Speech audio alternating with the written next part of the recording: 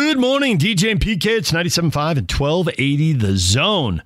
Welcome in on a Friday morning, a football Friday, and we're going to get you kicked off with some football. For you early risers, one of the biggest college football stars, most talkative guys. We all root for the little guy, the underdog.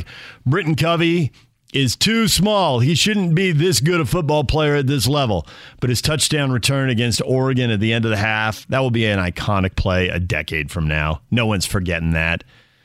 Will he make it in the NFL? Well, PK and I wanted to talk to him about that. So here's Britton Covey with PK and I. Britton, you didn't waste any time. You decided to announce the Rose Bowl is going to be the last game. That was a nice line, though, as far as, Social Security in your senior year.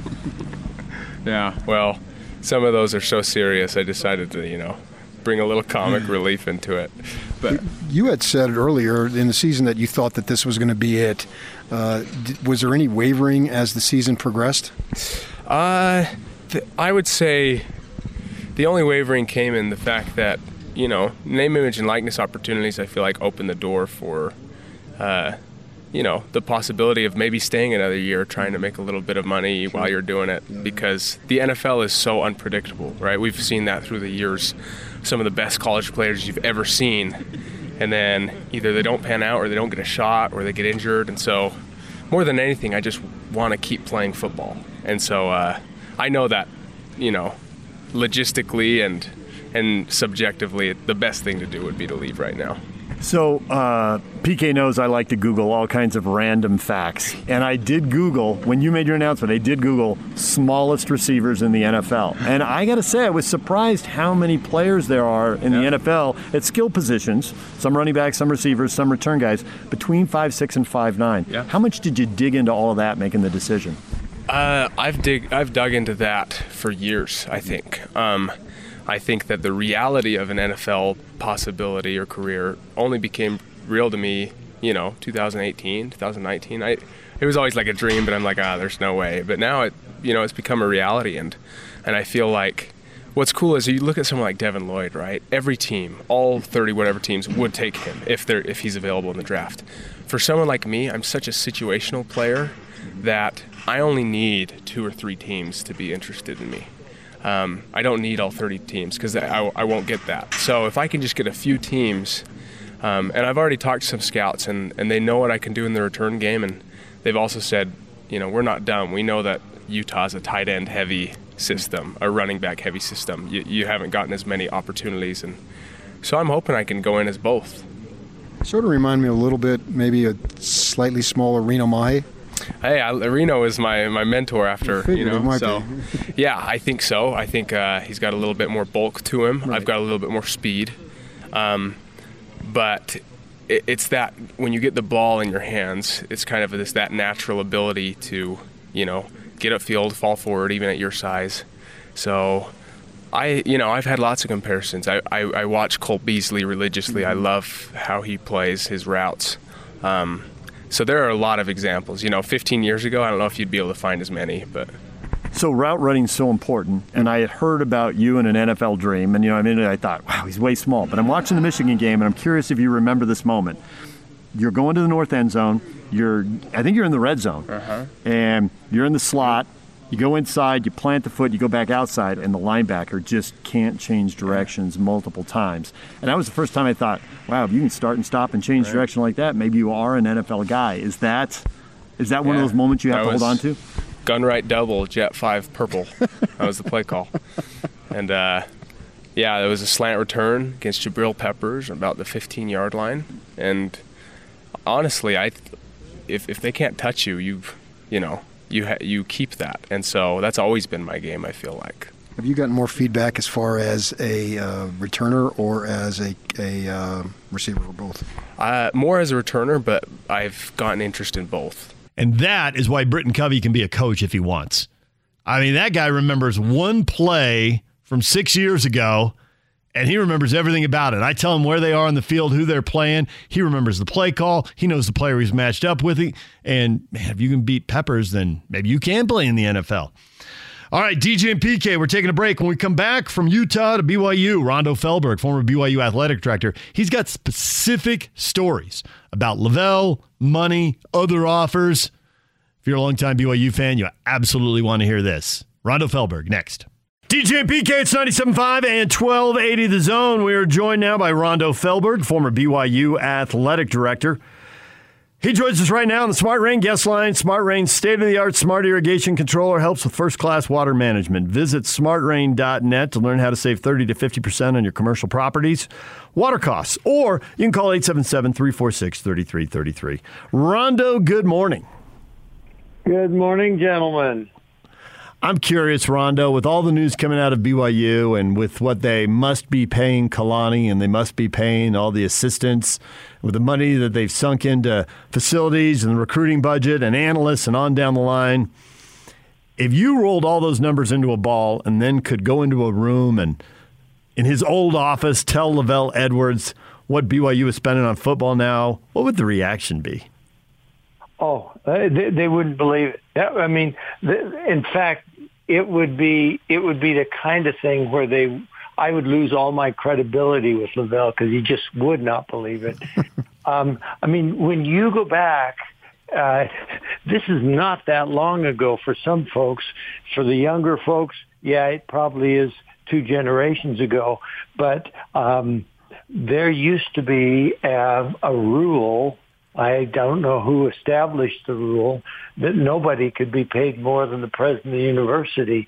So that first national championship when Lavelle won it in 1984, Cougar Club got together and gifted him a brand new Cadillac Seville with a big bow on top.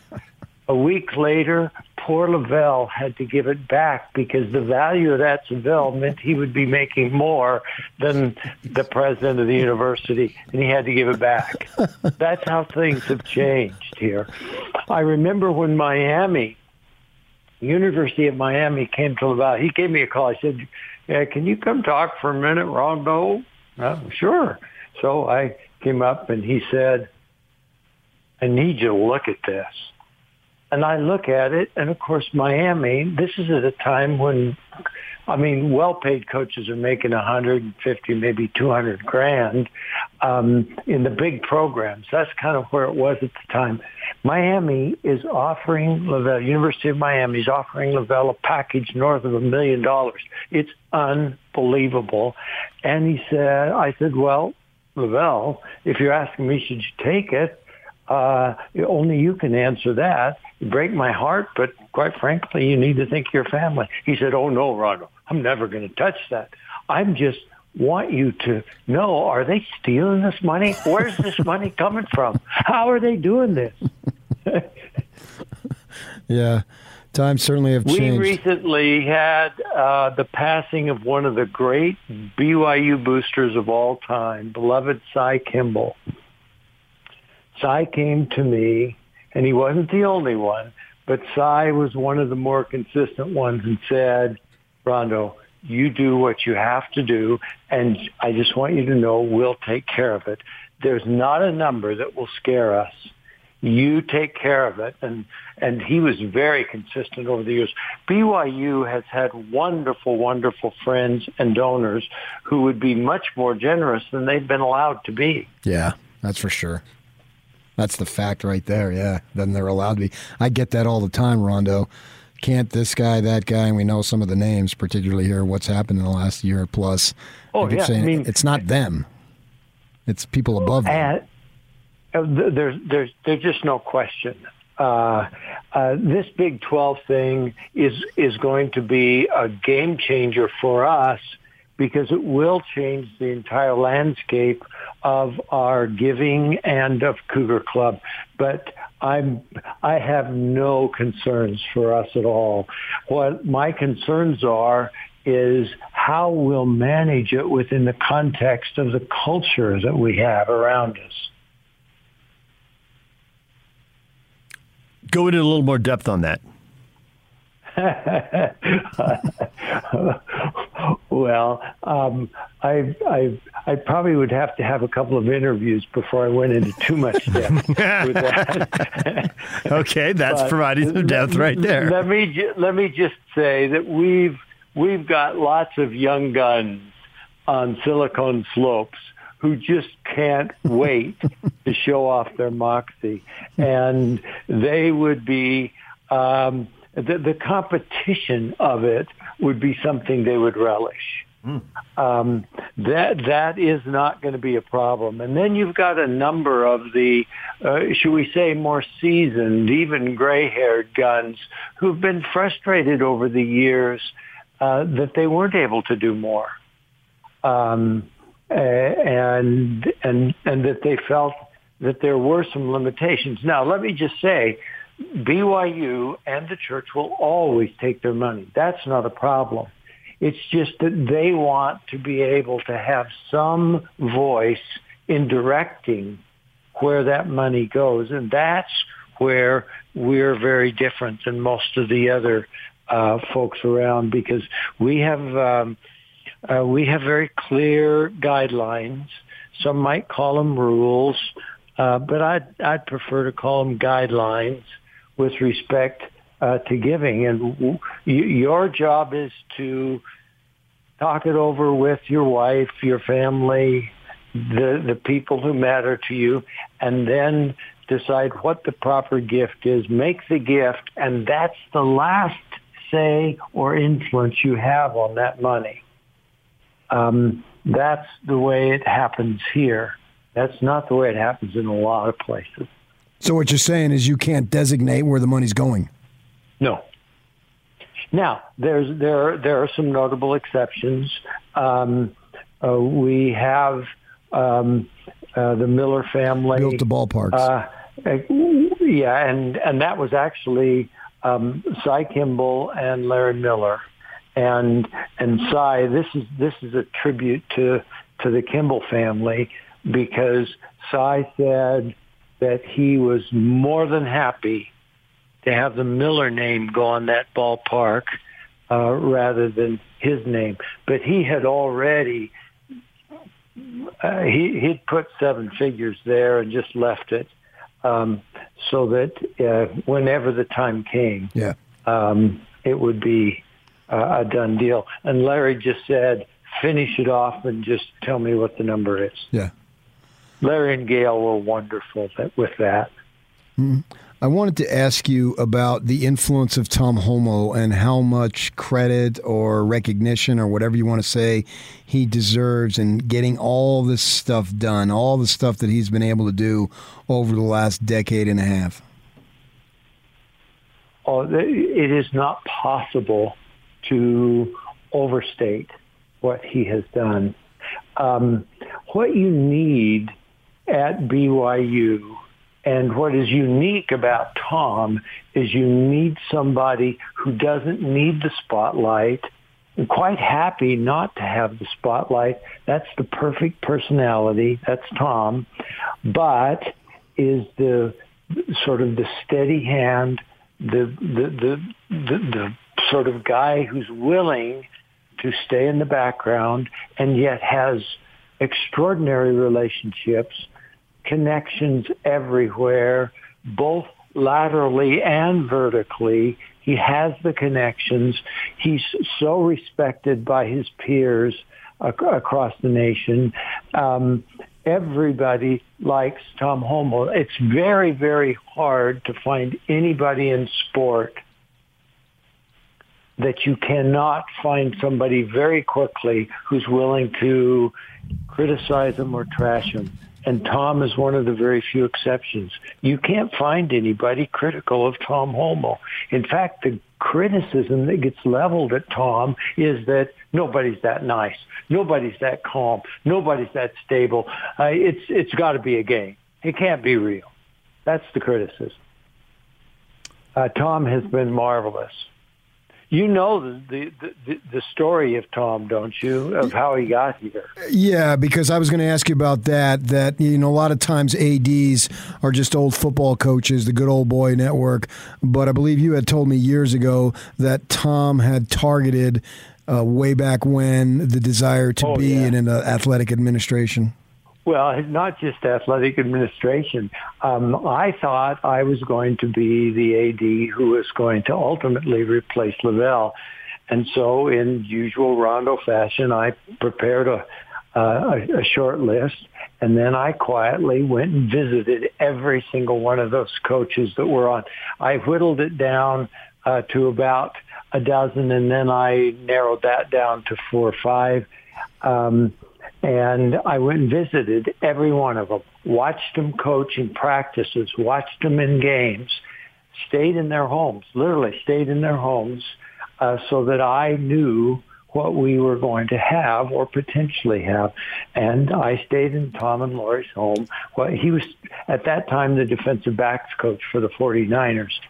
And I stayed a weekend with him, watched him in Saturday practice, went to church with him, did the whole deal, and then was on the sidelines with him for their Monday night game. And I was so impressed with both his demeanor and his. I mean, the guy looks like he's very calm and like he's almost passive. But oh my goodness, when it comes to football and when it comes to coaching, I mean, he was intense and focused. I was so surprised and so impressed. So anyway, I tell him, okay, Tom, is this something that you're interested in, something you want? And he goes, oh, Rondo, he said, I don't want LaVelle's job. You don't? He said, no. I mean, he was just as deadpan and sober as he, no, I don't want LaVelle's job. Really? No, I want your job. What? He says, yeah. He says, that's what I want. I want your job. And so he and I agreed right there that if we hired him to replace LaVelle, I would give him a 5-year deal. And at the end of that 5 years, he had the absolute right, at his choice, if he was our coach for 5 years, he had the absolute right to come onto my staff as senior associate athletic director, the number 2 guy. Now, that meant I had to have Pete Whitbeck and Val Hale both agree to that, which they did, in order to get Tom. And so that was a done deal. So Tom had already planned, if we hired him to replace LaVelle, to come into administration. So, yeah, he's right where he wanted to be. Right. And that's another reason, I think, for his longevity. I mean, he's in the job he wanted. He's in this was his ultimate destination. Former BYU Athletic Director Rondo Fehlberg joined us here on 97.5 and 1280 The Zone. You famously lived in Houston and parked on a bridge somewhere to pick up games on the radio, pre-internet. And so I want to draw on that Texas experience because Oklahoma and Texas have been the big dogs and driven the league. You know, lately everybody's been trying to keep up with Lincoln Riley in Oklahoma. Well, Oklahoma's going to the SEC and Lincoln Riley's gone to USC. And Oklahoma and Texas are going to be out. Oklahoma State had a booster, T. Boone Pickens, who underwrote they made tremendous advances on his checkbook at Oklahoma State. The stadium's probably the biggest thing, but it's not the only thing. But he passed away a couple years ago. I expect this league is going to be competitive and driven, but who do you think drives the league? As much as everything's exploded in the last 5 or 10 years, how much does it explode in another 5 or 10? Because BYU's made big strides here. They had a big press conference to say, hey, we're going to keep up. We're going to be competitive. We're investing across the board. We got our eyes on the prize. And Tom said, if we need to adapt, we'll adapt. Who drives it? How much does this change and accelerate in the 5 or 10 years going forward? Oh, I think the influence of that that old Southwest Coast Triangle or Southwest Conference Triangle will continue. That's really where it is. So we're talking Texas Tech, and I think the University of Houston will now have a chance for their own renaissance. Baylor, all of those schools who have chafed mightily under the huge shadow cast by OU and Texas. In Texas, that's a really big deal, and it's not a bad thing to have them be in different conferences. I think I think people kind of know what the SEC has become. It's sort of morphed into its own pro league. And I think there are some people for whom that is just exactly what they wanted. There are others for whom that's just a little bit offensive. And I think that if Houston and Tech and Baylor and Oklahoma State play it right down there, they will earn back some of the fans and some of the loyalty that traditionally had gone to Texas and OU. That's what I'm watching for. Would you say, Rondo, that BYU, not the athletic department, and maybe not even the administration currently on campus, but those above them, had to look at things a little differently to get to this point where BYU can make that unprecedented contract announcement and commitment to the athletic program and the football program in particular? Well, we're talking about different measures. BYU had an extraordinary year in 1984. All of your fans and listeners can go take a look at convert baptism statistics in North America in 1985. We had an extraordinary year in 1996. Go check the convert baptism statistics in 1997. The brethren get it. They understand.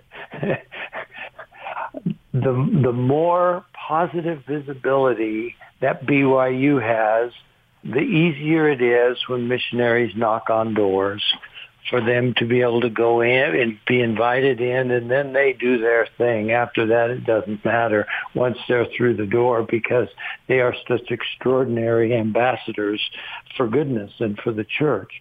But we have to get through the doors. And the brethren have seen the numbers, and they know what it takes. How long do you think it'll take to win a Big 12 conference title? Because the Utes have done it in 11 years, and you know the rivalry and all things. 4 months. See, that would be great. Make a big splash. PK. Cannonball into the deep end of the Big 12 pool. I don't think there's any question that we are probably more ready competitively than Utah was when they came into the Pac-12. I mean, I was visiting with Kyle the other night and talking about those kinds of things. The fact is that it does take time to upgrade your talent pool, your facilities, just the way you think about yourselves and the way you carry yourself, and therefore able to compete. It does take time, but BYU has managed to go quite a distance in that direction all by itself. So I don't expect it to take as long. How long is it going to take? If Jacob Conover morphs into Zach Wilson like everybody thinks he might, and if the other two guys push him as good as Romney pushed Zach, and on, and Jaron Hall pushed Zach, if we have that kind of dynamic, it'll happen pretty soon. We'll leave it right there, Rondo. We appreciate it. Thanks for joining us, and we'll all watch this transition. We're looking forward to it. All right, gentlemen. Have a Merry Christmas. There's Rondo Fehlberg. We've heard from the Utes and the Cougars. How about the Jazz next? Joe Ingles, his weekly visit, next on 97.5 at 1280 The Zone. It's time now to hear from Joe Ingles. Joe joined us late in yesterday's show, second half of the show, so we'll replay a few early risers. He'll drop a few last nights. He's talking about the win over the Clippers. Here's Joe Ingles with PK and I. Hey, yeah! This is the Zone Sports Network. Back to Joe, and he'll flush. And it's time to hear from the best looking, most charismatic,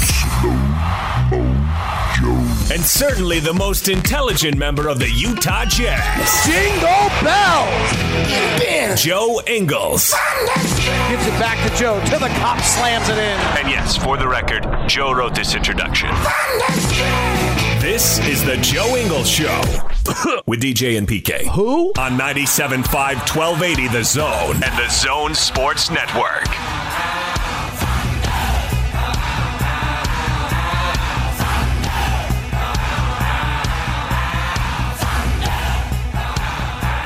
DJ PK, it's 97.5 and 1280 The Zone. Joe Ingles joins us now on the Smart Rain guest line. Smart Rain's state-of-the-art smart irrigation controller helps with first-class water management. Visit smartrain.net to learn how to save 30 to 50% on your commercial property's water costs, or call 877-346-3333. Joe, good morning. Good morning. You know, Joe, there were a lot of things going on that I thought Joe's going to be in a great mood. And they got that road trip over. You were hilarious when you were talking about killing time and how much you were hating it on the road with a couple days off in a couple towns. But now you got 3 days at home with no games, and you got to win. And I thought you were going to be a good move, but you went out and you got a technical foul. Joe. It might be not that I've ever tried to get one back, because I've very well aware that I've made the most of a lot of them. But I was obviously I said what I said, which didn't make the referee too happy, but I was just saying it. It wasn't directed at anyone or anyone in particular or the referee or anything like that. I was just saying it because it was I didn't think it was a foul, but yeah, the referee thought I was talking to him, and it real at the point of at the time of it, I'm not going to even bother arguing it, because it was what's the point? Because they don't rescind. He doesn't give me a technical and then take it away if I go and plead my case to him. So I was screw it, I'll just deal with but it. I was actually just emotionally talking to myself. It wasn't directed at anyone, but it is what it is.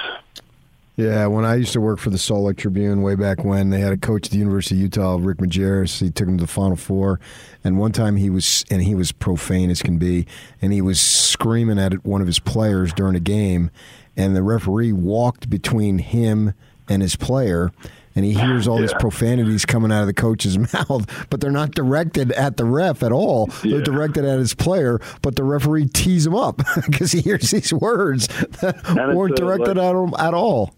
It's an emotional game, and you get into it, and obviously we're all trying to win, and so I was I'm not even gonna bother with this one. So yeah, you might as well. As I'm watching you, I'm still in a good mood. Don't oh worry. yeah, you're fine. You're usually in a good mood. It's rare that you're not. Renee might have been in the bathroom or something at the time, so she didn't actually see it. Oh, even better. So she doesn't know. Let's keep it a secret. We'll not tell her that you got some money deducted again. Until there's a big minus in my pay. well, let that slide, man. So you can. Well, I mean, the truth is, you still got enough for Christmas. Radio, so. Yeah, you still got the radio money. Oh yeah, that'll make up for it. That's right. Yeah, man. More property in Park City you can buy. Ooh, let me know if we got something on the market. I'll take it. And buy Locke's place, and then you can be his landlord.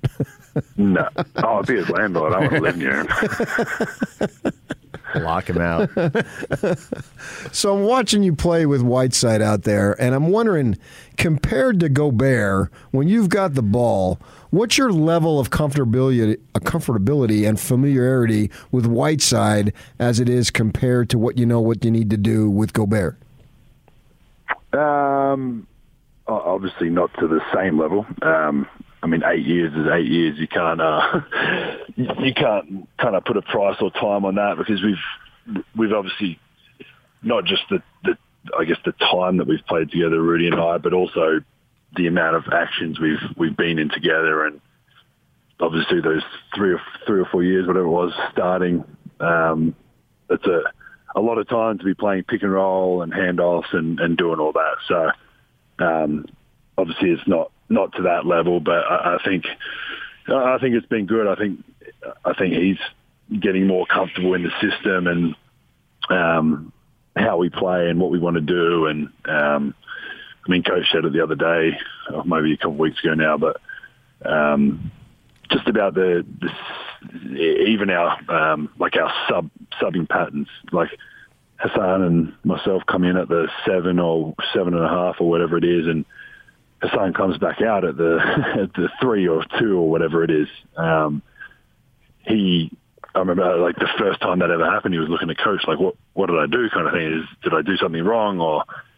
And so like those things are just things that everybody has to get used to, the rotations and the system and what coach, and same for Hassan, for me, like him getting used to the way I play and how I'm going to pass him the ball and stuff like that. So it'll keep getting better and better. Obviously we're gonna play a fair bit of minutes kind of over this next however many games we've got left. So we'll just keep figuring it out and keep getting better. It's weird that Rudy Gobert is averaging so many rebounds in, relatively speaking, so few minutes. I mean, he's playing 31 minutes a night, but I think of him as a guy who can play 36 night after night. But you've had so many blowouts, I think his minutes have gone down. And he's averaging almost a rebound every 2 minutes, which I think is a really high number. And then I looked at Hassan Whiteside. He's doing almost the same thing as a backup. When you're playing with those guys, do you sometimes just assume they're going to gobble up every rebound? Does it kind of lower the urgency for you or your teammates? Because these guys are grabbing so many. Is it easy just to assume they're going to get the next one? Well, I don't assume. I kind of know. Obviously, they've both been, and even if you look at Hassan's career prior to here, when he was playing those minutes and stuff in Miami as a starter and as that kind of main guy, they've both been unbelievable rebounders in their careers. So it's not surprising. Obviously, the last few years for Hassan, obviously not being a starter and coming off the bench with different teams or whatever. For him, it's like, well, now he's playing against a backup center. He's not playing against a Rudy Gobert or a Miles Turner, or the list goes on, obviously. So I think for him and for our team, it's obviously a huge advantage to have him playing against those guys and being able to do what he does and what he's done in his career, but against, obviously, now backup guys. So obviously there's times that, I mean, even like last night, they had a clear emphasis on sending 2 or 3 guys to every rebound situation, especially defensively, to stop Rudy and Hassan getting those offensive rebounds. They had 2 or 3 guys there, which obviously opens it up for the guards to be able to kind of crash and get some kind of cheap, easy rebounds. So, we kind of expect and know what they're going to do on the defensive boards and then offenses as well. So it definitely helps having you sub one out, and it's almost like a clone of the other one coming in and almost doing kind of the same thing. So, definitely a positive for our team. You guys were the second game on ESPN. The first game was Dallas and the Lakers.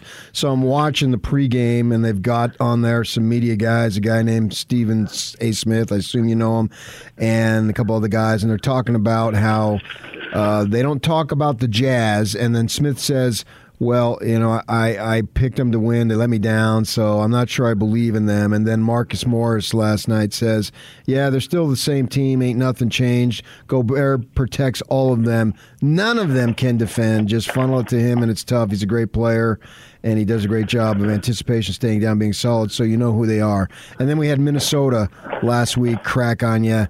Do you think is that just sort of standard for a team that's been really good in the regular season, but has not gotten to the conference finals yet? And Donovan said this in his postgame, basically, he said, until we get there, these people are going to keep running their mouths on it. Is that something that's a fair assessment?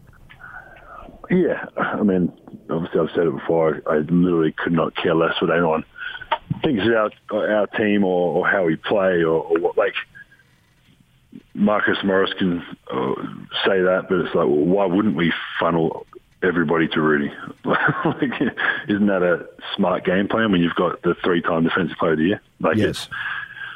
Why would we try and ISO and play one-on-one, purely one-on-one, and just obviously we've got to stay in front of our guys and do different pieces, but like you funnel the players to the best defender in the world. Like that's what if you've got a guy that loves going left knee, for example, why would you run plays going like it's just common sense? Like we're going to clearly funnel everybody to Rudy. That's a smart game plan. Obviously, in the playoffs is where the manipulation of like where who Rudy guards and where they put him. That's what the Clippers obviously did, trying to move him all over the place, get him away from being able to protect the rim. But yeah, like Donovan said, until we obviously it doesn't bother me or our team what people say. We know we're building towards something.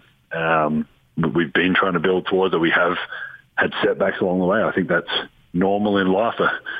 I think it was like there's probably been one, maybe that Golden State team that I think they lost in maybe the second or third round, and then they won it the next year. Yeah. Apart from that, it takes time for teams to get to the level. So yeah, obviously it doesn't bother us. We're going to keep doing what we do, keep playing the way we play, and again, obviously for us, it's about us putting the finishing touches on it in the playoffs and doing it in the playoffs and playing at a high level in that to be able to push it further. There's something I've been wondering for a while, and Quinn started to address it in those in-game interviews, which I usually find useless, but I thought he hit on an important point. He was talking in the Clipper game. He said, and there was something about how to close this game out because I think you're up by double figures at the time. He said, well, we got to rebound and we got to run the court and keep them out. We got to stop the turnovers, which I took as an implication. We can't let them score in transition. Have you guys been doing this long enough and you play at high enough level, you shoot the ball so well in your set court offense, you defend so well with Rudy, do teams pretty much have to score on second chance points and in transition if most of these teams are going to beat you? Yeah, I mean, I think I mean, you go into every game with a game plan and emphasis and things like that. And, obviously, past years is kind of whatever, but this year we were horrible in transition defense for the start of the year or to this point so far. I think the road trip we just went on was the first time, even numbers-wise, from kind of what we get back in film and meetings, was the first time we'd really kind of ran back and set a wall and been able to defend in the half court. Like you said, obviously for us, we know how good we are in the half court, and that's why you can manipulate the game with Euro fouls and for us, obviously, offensive rebounding as well, because it's a form of transition defense. If we go and get it, it's almost like getting a stop because we've just got the ball again and obviously get to have another possession offensively. But I think prior to the road trip we went on, we were like 28th in transition defense or something like that. So obviously, like us, other teams look at those numbers and they say that, and it's like, all right, well, we don't want to play Rudy and Hassan in the backcourt, in the half court. So every opportunity we get, make or miss. And some teams do it organically. It's kind of the way some teams play, how fast they get it in. And New Orleans has always been one of those teams that comes to mind. But yeah, it's obviously it's been a focus of ours to get back and set it and kind of pack the pain and fan out from there. And obviously we just have to keep doing it, keep focused, keep watching it to see where we are making those mistakes. But like I said, prior to the road trip, we were horrible. And we did get better over that road trip, but obviously that's just 3 or 4 games, so we've just got to keep building on it and keep working on it. Yeah, and you talk about that, and it's been a difference, and you guys are on a nice streak as far as that goes. And I can't say you turned it around because it's not like you were in the bottom by any stretch, but you're playing much better this time around. We're at the bottom. We're just not that much higher. Do you guys talk about that amongst yourselves? Well, obviously we watch film and we get told it by right. I know, but I mean, do the guys talk about it with each other, not the coaches telling you? Yeah, I mean, we have. There's times in the game and you might get subbed out and you're like, holy shit, I just missed that one, or I should have ran back, or we obviously, for people that don't know, we watch film at halftime as well. Coach will show us 5 or 6 clips and. Like there'll be one of someone not running back. It's like, all right, like whoever, Joe, you've got to like sprint back here and obviously help form the wall and get back. So we talk about that. There's plays.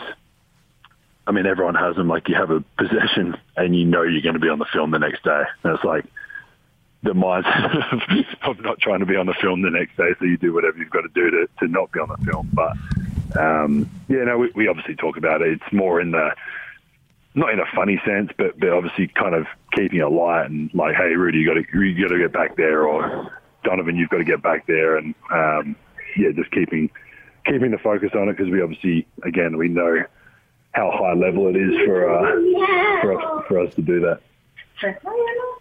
I was just explaining to my wife the concept of not being on the film the next day. You've had former teammates who've talked about it, and she asked something about Quinn during a game, and I told her that, and she was laughing. It's funny you bring that up right now. Don't be on the film the next day. No, you don't want to be on the film the next day. Jacob, can I have a kiss? Jacob's gone to school. Sorry. There you go. No worries. You don't want to be on the film the next day. That's like like I said, but there's like legitimately times and possessions that you're like running down the court, you're like, damn it, that's definitely going to be on the cliffs. Have you? We watch team film, but then we also watch individual. So right. If you're lucky enough for it to not be on the team one, if it's not too bad, or if someone messed up even worse than you, then it's definitely on your individual one. So either way, you're seeing it. Mm-hmm. Christmas is right around the corner. You got your shopping done, Joe? Well, I'm very lucky that Santa Claus / Renee organizes all the kids' stuff. Okay, but what are you getting for the little lady? Well, we had this agreement. We purchased a house for ourselves as a bit of a holiday getaway, and so that was kind of our Christmas present to each other. But everyone knows that everyone likes actually opening something on Christmas Day. Right. So I've got a few little things for her, but it's going to be a very, obviously for us, it's about the kids and seeing their, especially 5-year-olds. 5-year-olds are obsessed with Christmas and Santa and all those, the elf on the shelf thing that's the most annoying thing in the world. But we'll have a good time. Obviously we play as well, so we'll figure out what the schedule looks like, but obviously be able to spend the morning with them and do all that, and then obviously have to head off at some point for the game. So in the next few days, am I going to see Joe Ingles walking through City Creek Mall? I actually thought about that the other day. I was like, obviously online shopping in the world is a beautiful thing, but I was like, I really should just go and get something. And I was like, there's actually no chance in hell I'm doing that. I literally couldn't think of anything worse than walking through not because it's Utah, or like just any mall in the world. Not your thing. Well, I don't want to end on some happy Christmas thing, Joe, because PK handles the happiness and I do all the dirty stuff on this show. Matthew Dellavedova, you're a fellow Australian. He went to St. Mary's. Once upon a time, he beat BYU, so there's plenty of people who still around here carry a grudge. And there's video, because after his NBA, he goes back to Australia. He gets dunked on, and to his credit, after I guess the turnover, he wanted to defend, and a guy I don't know, maybe you do, Mitch Creek, dunks on him. It is a spectacular posterization, and it leads to a fight. And I'm just curious: is Delly one of those scrappy guys who can annoy other basketball players on any continent at any level? Yeah, I mean he annoys us when he's with the national team. Like he's like a little pest. Even like I said, like 5-5 with the national team before Olympics, you're practicing. It's like that's just the way he plays. And I think in his career, I think it was Kyle Korver in the playoffs, or someone in the playoffs, he dove on a loose ball and took his legs out a little bit, and Kyle hurt his knee. But it's like, and obviously everyone goes automatically to the he's dirty and he all those type of things. But it's it's legitimately just the way like he plays. And if you've known Delly growing up, like he's from the country in Melbourne, like hours out of the city, and not that I would never like say that he's not as skilled. Like he's unbelievably skilled, obviously, but he's always had. Like he went to St. Mary's, he wasn't drafted. He went to Cleveland undrafted and had to make the team. And I mean, the stories in Cleveland is like he was picking up Kyrie full court every day at training camp because that's what he had to do to make the team, and obviously ended up making the team. And then they got LeBron back, and all that happened. He won a championship, but that's just how he's been his whole career. He plays the same way wherever he is, whether it be 5-5 with the Boomers or obviously now in Australia. But he's one of those guys that's maximised every opportunity and every ounce out of his body and time to get to the highest level and obviously stick for. I think he played about 7-8 years. Like I said, won a championship. He's a bronze medalist. He's done a lot in his career from, like I said, coming to obviously a smaller college and being undrafted and doing all those things. So he's a hell of a teammate. Obviously, he's a friend. But happy for him to be playing in Melbourne. He's in his hometown now, and family and friends, and gets to see all of them on the daily basis. Do you know Ainge at all? No. I mean, I know him. I've heard his name, obviously. Never spoken to him until yesterday when he was here yesterday. But obviously, I'll get to know him. Well, I'll get to know him this year. We'll figure out what happens after that, if he likes me or not. But he better. I got a radio show to do, Joe. Yeah, maybe if he doesn't like me, I'll do one more episode just to rip on him for a couple minutes. But way to go.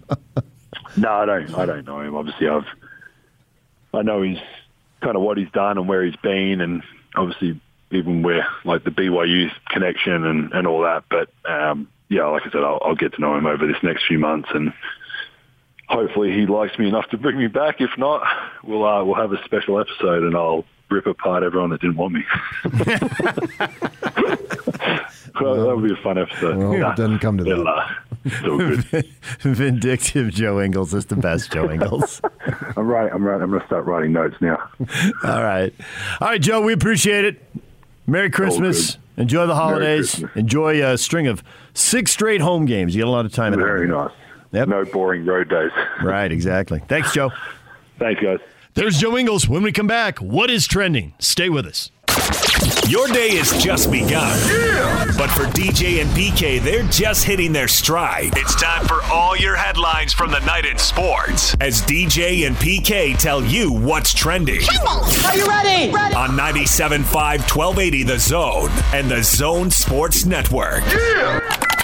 Hashtag Utah Jazz. You know, I think since the New Orleans game, something shifted in our mindset. We realized that we could be a much better team. Obviously, if we move the ball and share the ball, but also if we run back on defense. The transition defense has been, I think, was the difference between us being a top 10 defense and us being like a top 2 or top 1 defense. That's Rudy Gobert talking about what got the Jazz on this roll. They've won 8 straight games. They'll try to make it 9 in a row tonight. The Spurs are in town, so we're all assuming they're going to make it 9 in a row. Well, I mean, the goal is to be a top 1 defense. If you're a top 1 defense, that means you are the best.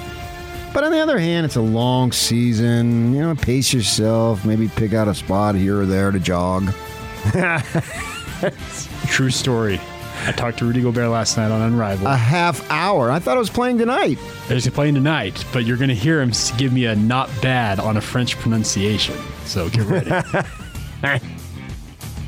That was it. The whole goal was not get what in the world did you just say? Let Rudy know that you've got a little bit of a French accent. Wasn't even trying. Was a little late in getting the call, so you guys taped it, is what I understand. Uh-huh. May have spoken to somebody about that. I saw the email. Rudy would like to push it back. Well, that's too late, but all right. Technology, baby, it's on your side. Yep. What time does the Rudy Gobert interview air tonight? 5 o'clock. 5 o'clock tonight. Yeah. Here on The Zone Sports Network. Me and Tim Lacombe. All right. Uh-oh. Wally Pipp. That's all I'm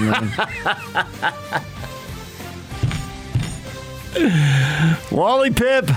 And not well, that would make you Lou Gehrig, though. I know. Lou Gehrig and Rudy Gobert. That's a bad idea. Tonight, 5 o'clock. Why would that make him Lou Gehrig? Oh, you're saying Wally Pipp the entire show?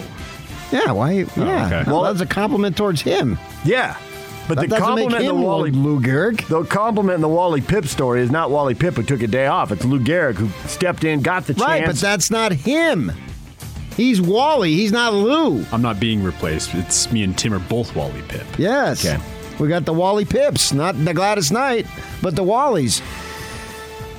Free association is rolling early. 7 o'clock for the Jazz and Spurs game. Rudy Gobert at 5. Jazz night, pregame show, 6.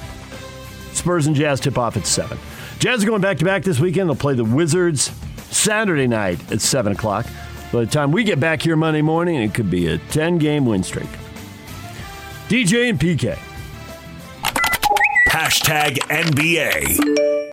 On the drive in the lane, LeVert hangs in the air and puts it in off the right-hand glass. He's matched his season high with 27 points. 80 across the midcourt line. Picked up by Harris. Shoots a three. Goal! And he got fouled! Lob to Robinson, the lefty alley-oop jam. Had to move a little bit for that pass from McBride. And the Knicks putting on a show down the stretch. Nathan Waiting gets it back now to Chris Paul. 15-foot pass. It's grabbed by DeAndre Ayton. Highlights from the NBA. The Phoenix Suns blowing out the Washington Wizards, 118-98. So clearly the Wizards will not be going back-to-back when they show up on Saturday. That game last night. The Suns rolled to the 20-point win. The Jazz have not played the Suns yet, but you got to keep your eye on them. Late January, they will finally get together. But the Suns and the Warriors, they keep it rolling, PK. 23-5 for both of those teams, tied for the best record in the NBA. You heard the voice there at the end of Al McCoy. He is 88 years old. And he started doing the Suns win. He wasn't the first one. Rod Hundley did him for a bit. I think it was maybe second, third year, somewhere in there. The voice of the Suns. He's all I've ever known, obviously. Suns by 20, that's the big game. The Nets beat the Sixers. Kevin Durant, 34 points, 11 boards, 8 assists. He's been playing big minutes. Steve Nash talked yesterday that he didn't think it's a good idea for Kevin Durant's health to be playing these kind of minutes. And, of course, when Durant's asked about it, he's going to say he wants to play and he wants to help his team and all that. Coming back from Achilles surgery, how good a shape is he in? How much pounding can his body take? That will probably be year ago. Debated going forward. 2 years ago now. Yeah. Nash is worried about it the minutes he's playing right now. I don't think it has the surgery has anything to do with it. Just general wear and tear on a guy who's over 30 now. Yeah. NBA and the Players Association agreed to elevate COVID testing for 2 weeks starting December 26th. Players and staff are going to be tested on game days, except for those who received their booster shot 14-plus days earlier, or if they've recently recovered from the virus. So more testing. Not only if you get your booster, you can skate on it, so maybe they'll get more of the booster, and who knows. And more big names going into health and safety protocols. Russell Westbrook, Avery Bradley to the NBA's health and safety protocols. Lakers hoping to sign NBA journeyman Isaiah Thomas to a 10-day contract via hardship exemption. And the Pelicans forward Zion Williamson, injection in his right foot to help the bone healing process. He'll be reevaluated in 4 to 6 weeks to see how his foot is recovering. PK, this seems long-term now. Seems career-threatening. New Orleans Pelicans, Greg Oden. Yep. Oden and Walton would be the Sam Bowie, I guess. These other big guys. Walton played, got him a title. Yep. And then obviously won one as a reserve with Boston towards the end. In between, had just tons of injuries. Better part of a decade. Would you take your star being injured more than not if when he's healthy he wins a title? In the case of Bill Walton in Portland? Teams that have 0 titles, I think, would absolutely do that. So teams that have 1 would not? Yeah, that's an interesting thing, because once Portland got one, then their fans were upset that Walton was hurt all the time. Oh, we could have had another one. They could have. They were off to a great start the next year. They could have gone back-to-back. What were they? I don't want to tell you, even though I know. You'll just make fun of me. Oh, of course. know. Walton in San Diego, I don't have words for how much that guy got covered. He played his high school ball in San Diego. So if I go down to San Diego tomorrow, hey, what were the Blazers record the year they won after they won the title? Because you're from San Diego and Bill Walton was. Well, by your logic, everybody knows. Most people in San Diego. Okay, anybody over 50 then. Everybody should know. By your logic, everybody should know. And he calls himself a freaking award winner. That's the dumbest thing you're going to say today. Hey, somebody's a finalist for This is a joke. Of the Year. How in the hell do you? What did you do in 2021 that was so special? I think it was 50 and 12. What did you do in 2021 that was so special? Put up with you. That's 2019, 2018, 2017, 2016, Very solid comeback. 2015. I mean, the only thing I don't know. You'll have to ask the voters. The only thing I could think of is that Juan kicked the ball over to Antonio. Antonio kicked it over to Miguel. Miguel kicked it to Rojas. Rojas kicked it to Boris. Boris is hurt. Here comes the stretcher. That's the only thing you do. Otherwise, you give people highlights of scores they already know who won. And do interviews. Yeah, but you can listen to everything now on the radio as you're driving home. You could. But many people don't find that convenient or interesting. Convenient? That turn on the radio is not convenient? You've made millions off of convenience of the radio, and now all of a sudden it's not convenient? For some people it's convenient, for others it is not. You got to find the audience wherever they are, and they are in many places. Driving home in your car is not convenient. Everyone it's convenient. They may choose not to do it, but it's convenient. It's the one thing, it's the most convenient thing we have in the world in media. But maybe you're not driving home in your car at that time. I said for driving home! Listen to me. I don't really want to at this point. Jeez. Can I get some recognition? Just one thing? People, I want one compliment today. If you're listening today, please treat me one compliment because this guy wins a... I told my wife, she rolled her eyes. What now? I don't know. Go talk to the voters, PK. I don't have a vote. For a long time, the D-News had most of the votes. You got to belong to the organization. There is no D-News now. Yeah. You're number one in my heart. I mean, Thank you. Wrong guy. Not Oh, you. PK? Dang it. That doesn't sum it up right there. That is the ultimate compliment. It must be for me. My goodness. I'm done here. I'm not talking the rest of the morning. F this. I've had it. You have to come on. Your guy Kelly Papinga's coming on. Okay, you I'll love do- yourself some Kelly Papinga. Can I go back? Right? All right, but that's not till, let's see. That's at 8:30. All right. Pablo's coming on at 9:30. All right, he so- went to Thunderbird High. So I'll do two more things. Okay. I mean, You're you're gonna ignore Locke You're at the 8 o'clock? award winner. Well, I usually do anyway, but you're the award winner, and people want to hear from the award winners. To be journalistically clear, I am not the award winner here. I'm a nominee or finalist. That's or something. this award, but the other 47 you've won. I get the latest. You're only a finalist. I would kill to be a finalist. Really? Who would you kill? You. I've had my life threatened. DJ and PK. Hashtag college basketball. College basketball this weekend. We got another in-state game. BYU is going to Weber State. Cougars are 8-2. Wildcats are 9-2. That game's on KJazz and ESPN Plus tomorrow night at 6 o'clock. Got some teams going on the road to play some big-name schools, some Big Ten schools. Utah State's going to go to Iowa. Well, actually, they're not going to go to Iowa. They're going to play in Sioux Falls, South Dakota. Utah State will face Iowa, though. Same venue that BYU played in last week. 7 p.m. on the Big Ten Network, and that will follow the Southern Utah-Michigan game at 5 o'clock on the Big Ten Network. And the Utes will be on the SEC Network tomorrow at 2:30 against Missouri, who's off to a 5-5 start. A winnable game for the Utes there. Dixie State's in North Dakota. A lot of college hoops. Any of these catch your eye? You stick with the in-state game. We're going to have a lot of football tomorrow, so it's going to get swamped. It is, yeah. No, I mean, I'll just follow it remotely, so to speak. Yeah. DJ and PK. Hashtag NFL. Mahomes takes the snap at his right thigh, dumps it over the middle, caught by Kelsey at the 30, spins back up behind Kelsey at the 15-yard line, Kelsey at the 10-5, touchdown! Kansas City in the biggest AFC West game in 5 years. The Chiefs put the hammer down with a 34-yard touchdown pass. Mahomes to Kelsey, and the Chiefs take a commanding 2-game lead in the AFC West with a gutsy win in overtime. That was one gutsy for every 75-yard touchdown drive at the end of the game. Chiefs had 1 touchdown the whole game, and then they had 75-yard touchdown drives on 3 consecutive possessions to tie it up, force OT, and win it on Kelsey's catch and run.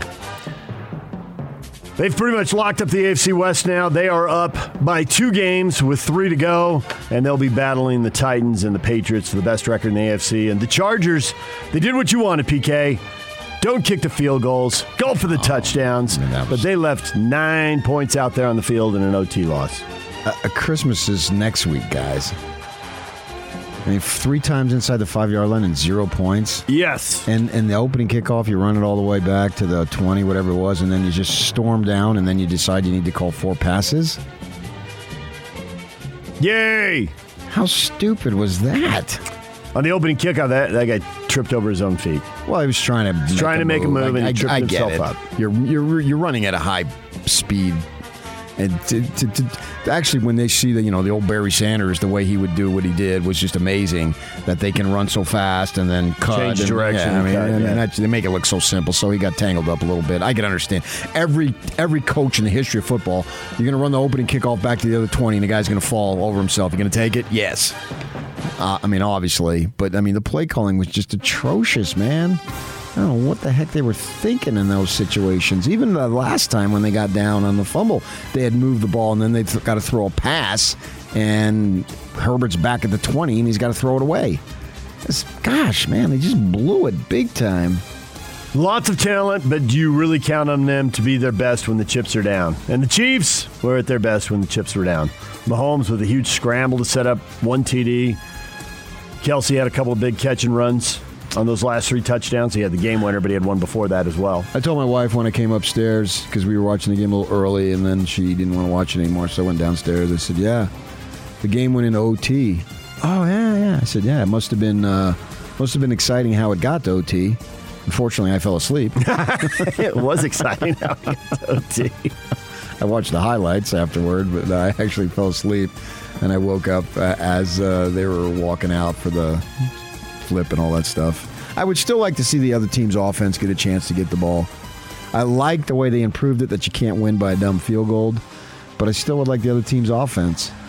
Because in football, you can get, it's not like hockey where a lot of times goals are fluky, they bounce this way or that way, but you can get one player gets out of position and away you go.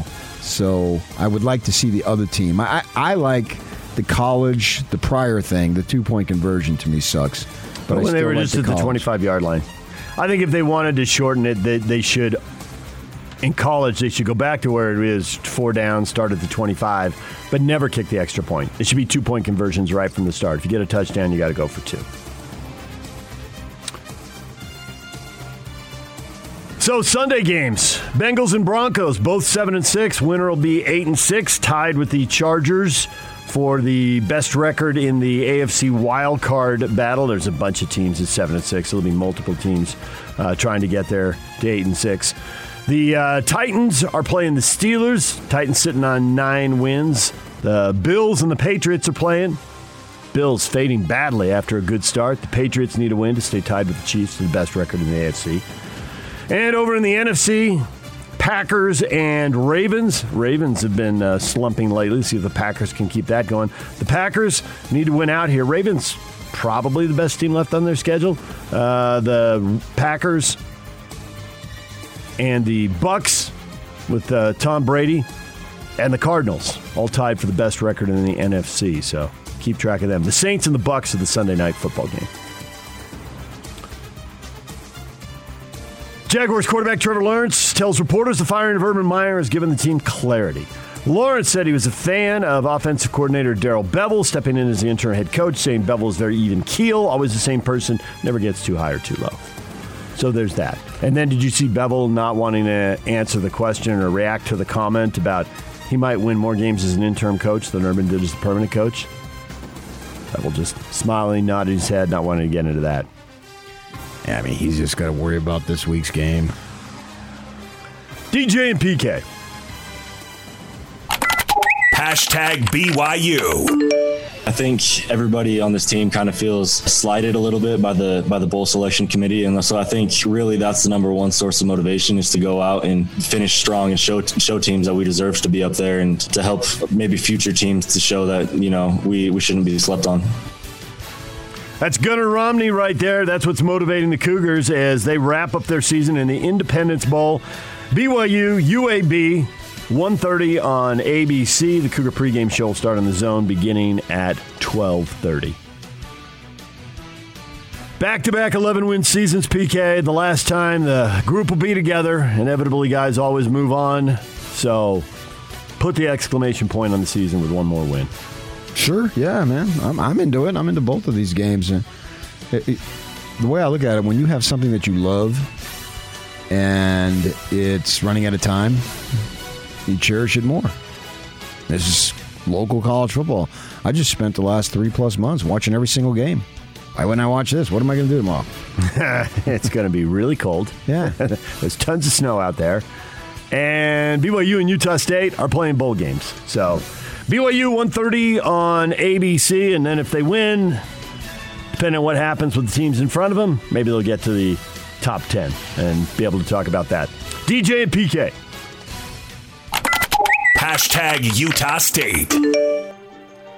Aggies and Oregon State following the BYU-UAB game. BYU kicks off at 1:30, then the Aggies and Oregon State kick off at 5:30. Both those games on ABC. Aggies are 10-3, playing 7-5 Oregon State in the inaugural Jimmy Kimmel LA Bowl. Scotty G will have the play-by-play. Pre-game show will start at 4:30. The game will start at 5:30 here on the Zone. This thing here for Utah State, I mean, they've got all sorts of motivation. I mean, they shouldn't lack anything, right? I mean, Utah State, 11 wins. How many times does that happen? Once. And you have an opportunity to play in the stadium, the new stadium. That's going to be a thrill of a lifetime for many of those kids on both sides because they're not going to go to the NFL. You know what I mean? Get to play on an NFL field. That's exciting. I think it is. Absolutely. Plus, it's the Jimmy Kimmel Bowl. And as you know, Jimmy, he went to Arizona State. And UNLV, yes. I don't care about that. He claims UNLV. He says his parents dragged him to Arizona against his will. All sorts of motivation. Pac-12 team, bookend Pac-12 wins. This is a great opportunity. Fourth double-digit win season in a decade for Utah State. Can they get 11 wins? This will be the third time they get 11 wins. Gary Anderson had 11 his last year when they won the WAC title. Only you care about that crap. DJ and PK. Hashtag college football. Dylan Gabriel announcing he'll be transferring to UCLA, the former UCF quarterback, making the move to Los Angeles. Former Nebraska starting quarterback Adrian Martinez is headed to Kansas State for his final season of eligibility. Free agency has hit college football. Quarterbacks on the move. Michigan State running back Kenneth Walker III opted out of the Peach Bowl to enter the NFL draft. He'll begin prepping immediately. Pitt quarterback Kenny Pickett has also announced he's opting out of playing for the Panthers in the Peach Bowl. The Peach Bowl. Out! LSU quarterback Miles Brennan, been an on and off starter for the Tigers, withdrew his name from the NCAA transfer portal and will play for new head coach Brian Kelly in 2022. Bowl season, we got bowl games today, Middle Tennessee and Toledo. The Bahamas Bowl, 10 a.m. on ESPN, followed by Northern Illinois and Coastal Carolina and Cure Bowl at 4 o'clock on ESPN2. So football today, and then tomorrow, I think it's 5 games tomorrow. Big schedule tomorrow, but we'll be focused on the BYU and Utah State games here. That is what is trending. There are your headlines. Brought to you by Shamrock Plumbing. There's no job too big or too small. Get the personal touch with Shamrock Plumbing. Call them at 801-295-1690. That's Shamrock Plumbing. Coming up, David Locke, radio voice of the Utah Jazz, joins us at 8 o'clock. The question of the day, next.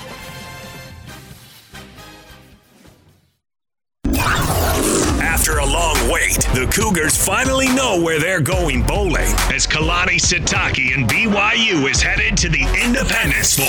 Independence Bowl. The Zone Sports Network will get you ready for kickoff as the Cougars wrap up an incredible season in a battle against UAB. Your home for the best coverage of Cougar football is right here. Right here on 97.5 1280 The Zone and the Zone Sports Network.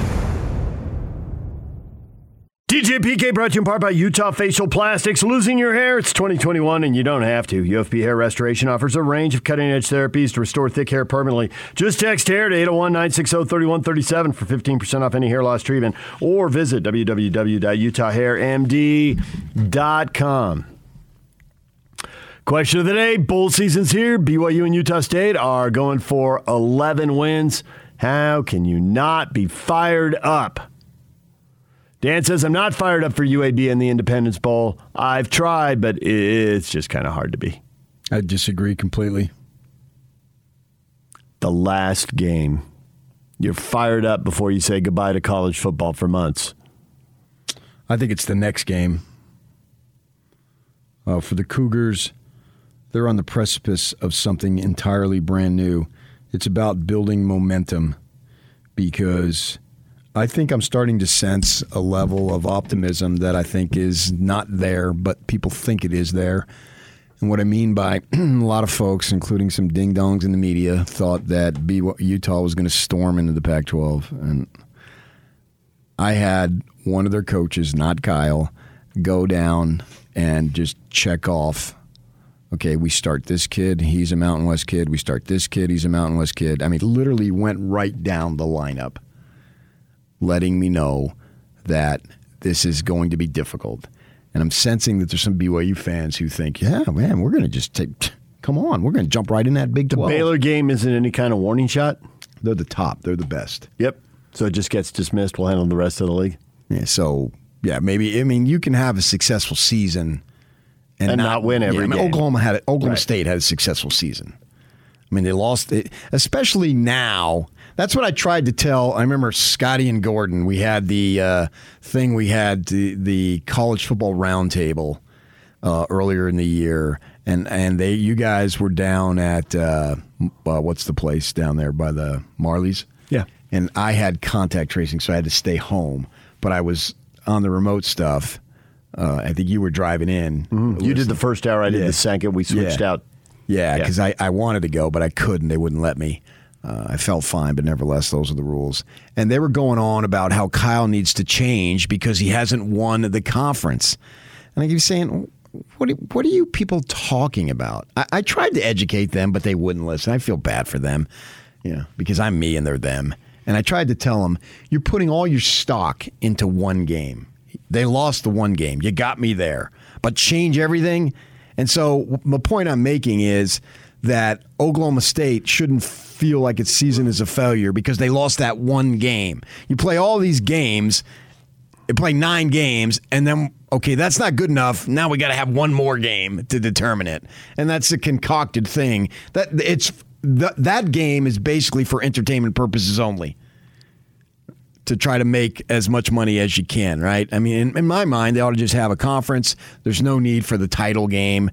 Not in a 10-team league when you've already played everybody and there's round robin. It's all taken care of. Whatever league. I mean, the years in the Pac-12 or Pac-10, they didn't play everybody, and they still didn't have a conference title game. So just because you lose that one game doesn't mean your season is a failure. So I think a lot of people think that BYU can jump in to this conference and be at the top third just because we're BYU and we've done all this, and this recently. I don't think that's the case. I think if they're gonna have some hard times potentially, maybe not, but I'm not as optimistic, which I'm not usually anyway, but that they're gonna just take the league by storm. And so the point I'm making is for the Cougars, they need to develop and build as much momentum as possible. And for this one, this isn't really like if they win the Independence Bowl. That's not where it's at for me. It's not about the Independence Bowl. It's about going 11-2, coming off an 11-1, because I think they need to build as much momentum because they're going to have to increase their recruiting. If you want to argue a little, if you want to argue substantially, whatever, or somewhere in between, it's up to you.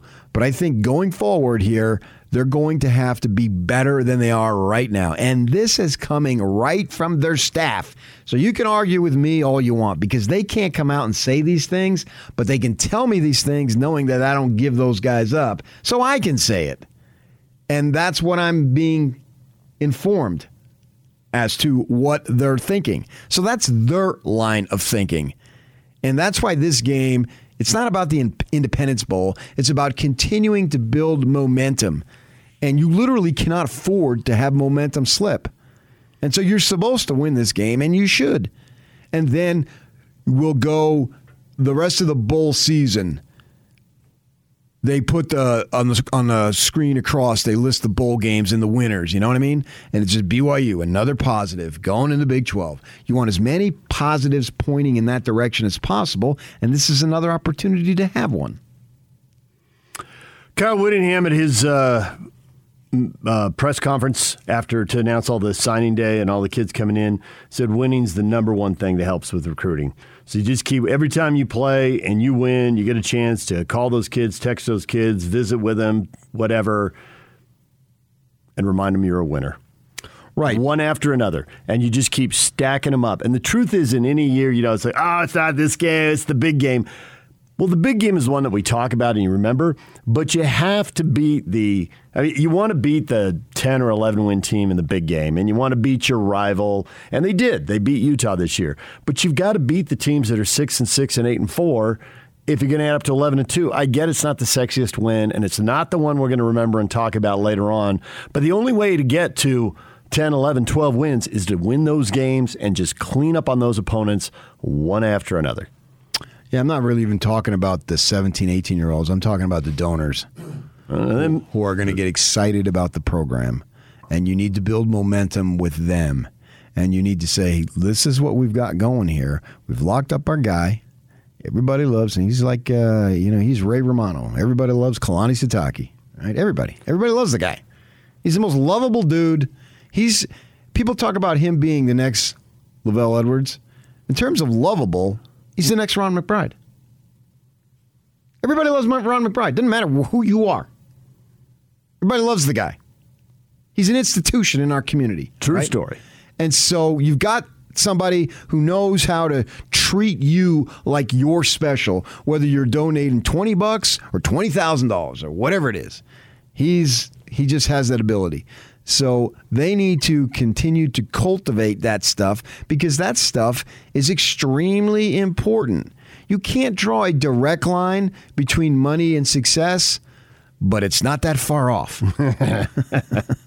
True story. Yes. You look at the list of budgets, and the biggest budgets win. Right. Now more than ever. And the NIL... there's just all this money that's off budget, but it still matters. It matters a ton. I'm talking yesterday afternoon to an agent. Well-known in the business, NFL dude's got dozens and dozens of clients, right? And we're talking about how just all the changes that have been going on. Now, the changes that are going on are largely in college as opposed to the NFL. And so he's telling me that he's getting calls, a lot of calls from mom and dads saying, where do I send my son to college where he can get the most money that's available to him for NIL? What have you heard? What do you know as far as that stuff? And I'm sitting on my couch just listening, and he's telling me all this stuff that's going on. Again, it's another thing that we've been talking about for years, how I've said if you don't think that these kids are getting paid, you just don't know. You don't have contacts in the business. You're a newbie and you haven't paid your dues to know that. And so they've been getting paid a ton. Now they're going to get paid more, and it's going to be quote unquote legal, even though whether it's legal or not, and it's BYU and the Built Bar is going to get investigated. What a waste of time. And going forward, we're going to see that. And schools, he's telling me schools are getting representatives to get them NIL deals for their kids in a manner that well, we're not setting it up.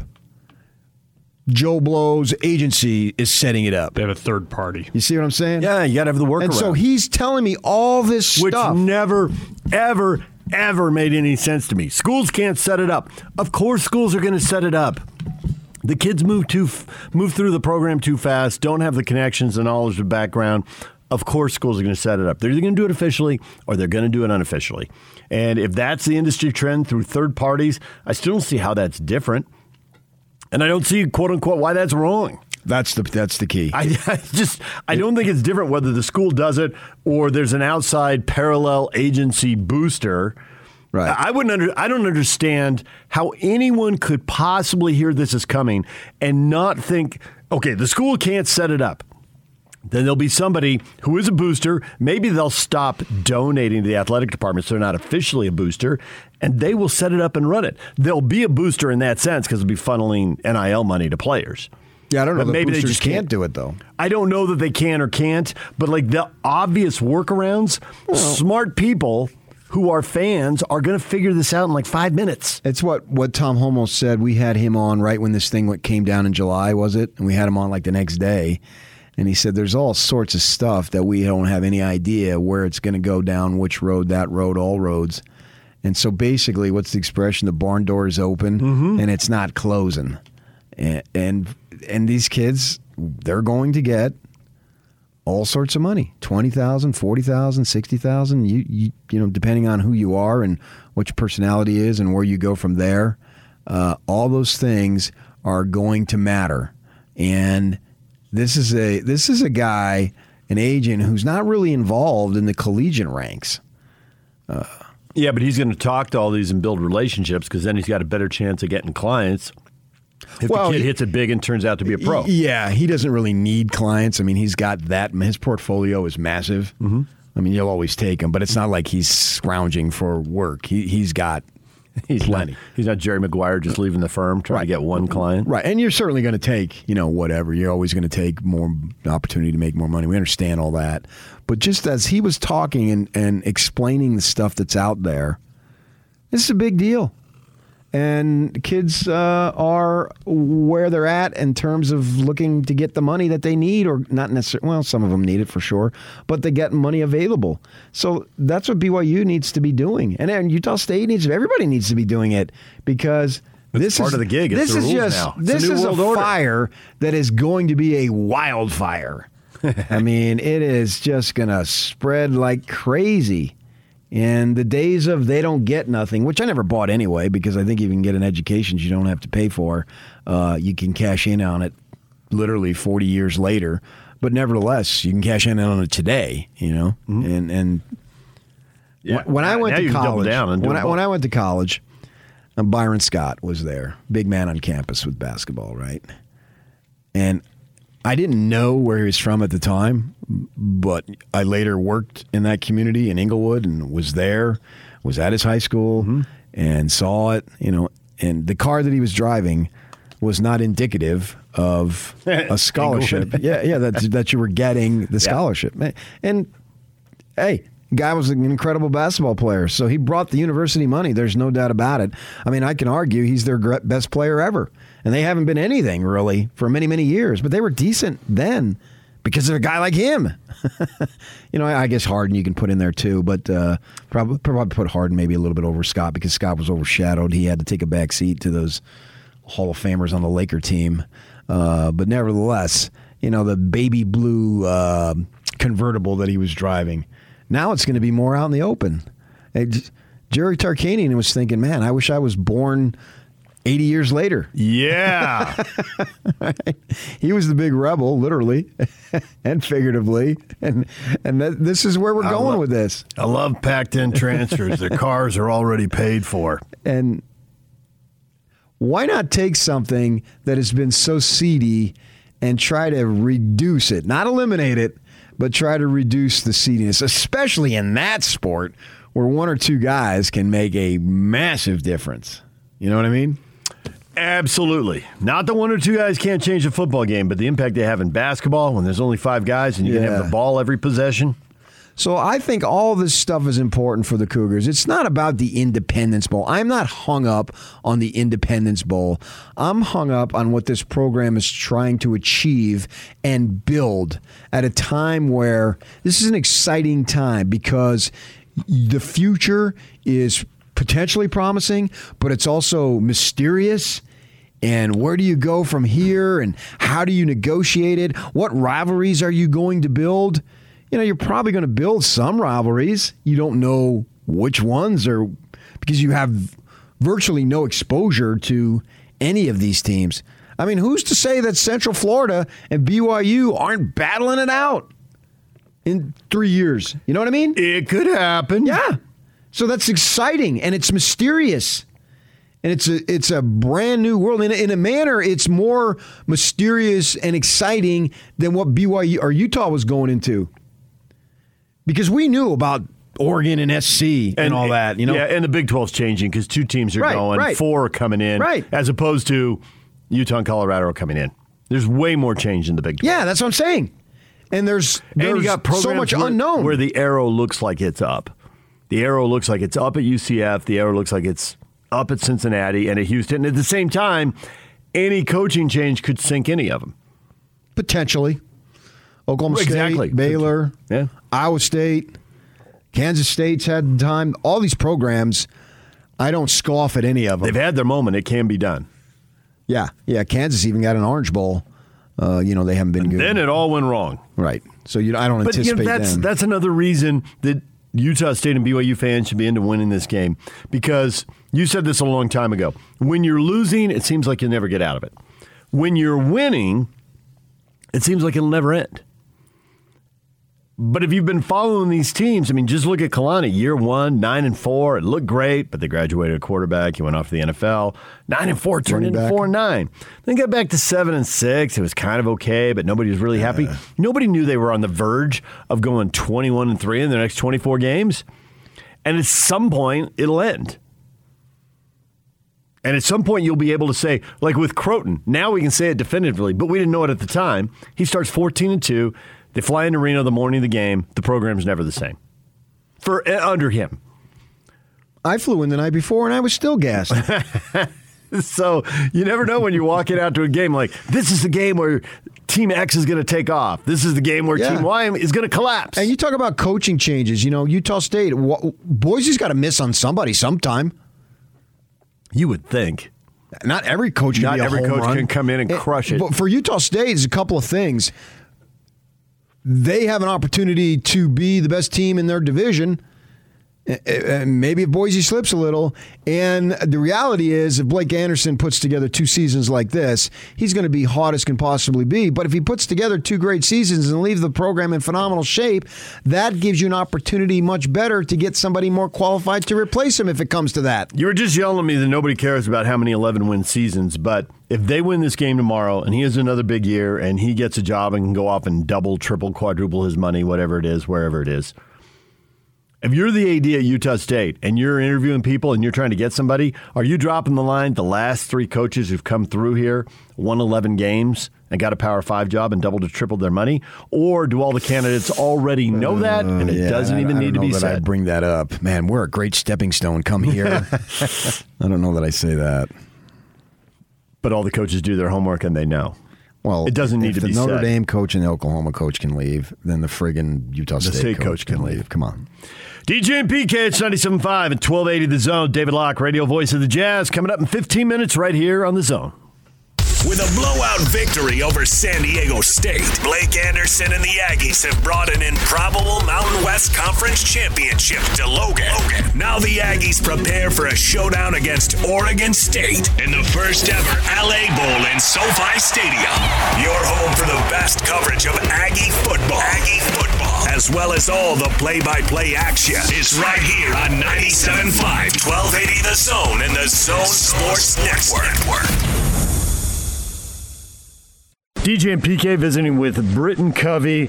Britton, you didn't waste any time. You decided to announce the Rose Bowl's going to be the last game. That was a nice line, though, as far as, Social Security in your senior year. Yeah, well, some of those are so serious, I decided to, bring a little comic relief into it. But you had said earlier in the season that you thought that this was going to be it. Was there any wavering as the season progressed? I would say the only wavering came in the fact that, name, image, and likeness opportunities, I feel like, opened the door for, the possibility of maybe staying another year, trying to make a little bit of money while you're doing it, because the NFL is so unpredictable, right? We've seen that through the years.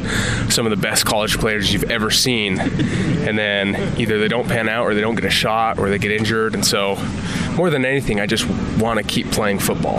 And so I know that, logistically and subjectively, the best thing to do would be to leave right now. So PK knows I like to Google all kinds of random facts. And I did Google, when you made your announcement, I did Google smallest receivers in the NFL. And I got to say, I was surprised how many players there are in the NFL at skill positions, some running backs, some receivers, some return guys, between 5'6" and 5'9". Yeah. How much did you dig into all of that making the decision? I've dug into that for years, I think. I think that the reality of an NFL possibility or career only became real to me, 2018, 2019. It was always like a dream, but I'm like, there's no way. But now it's become a reality, and I feel like what's cool is you look at someone like Devin Lloyd, right? Every team, all 30 whatever teams would take him if he's available in the draft.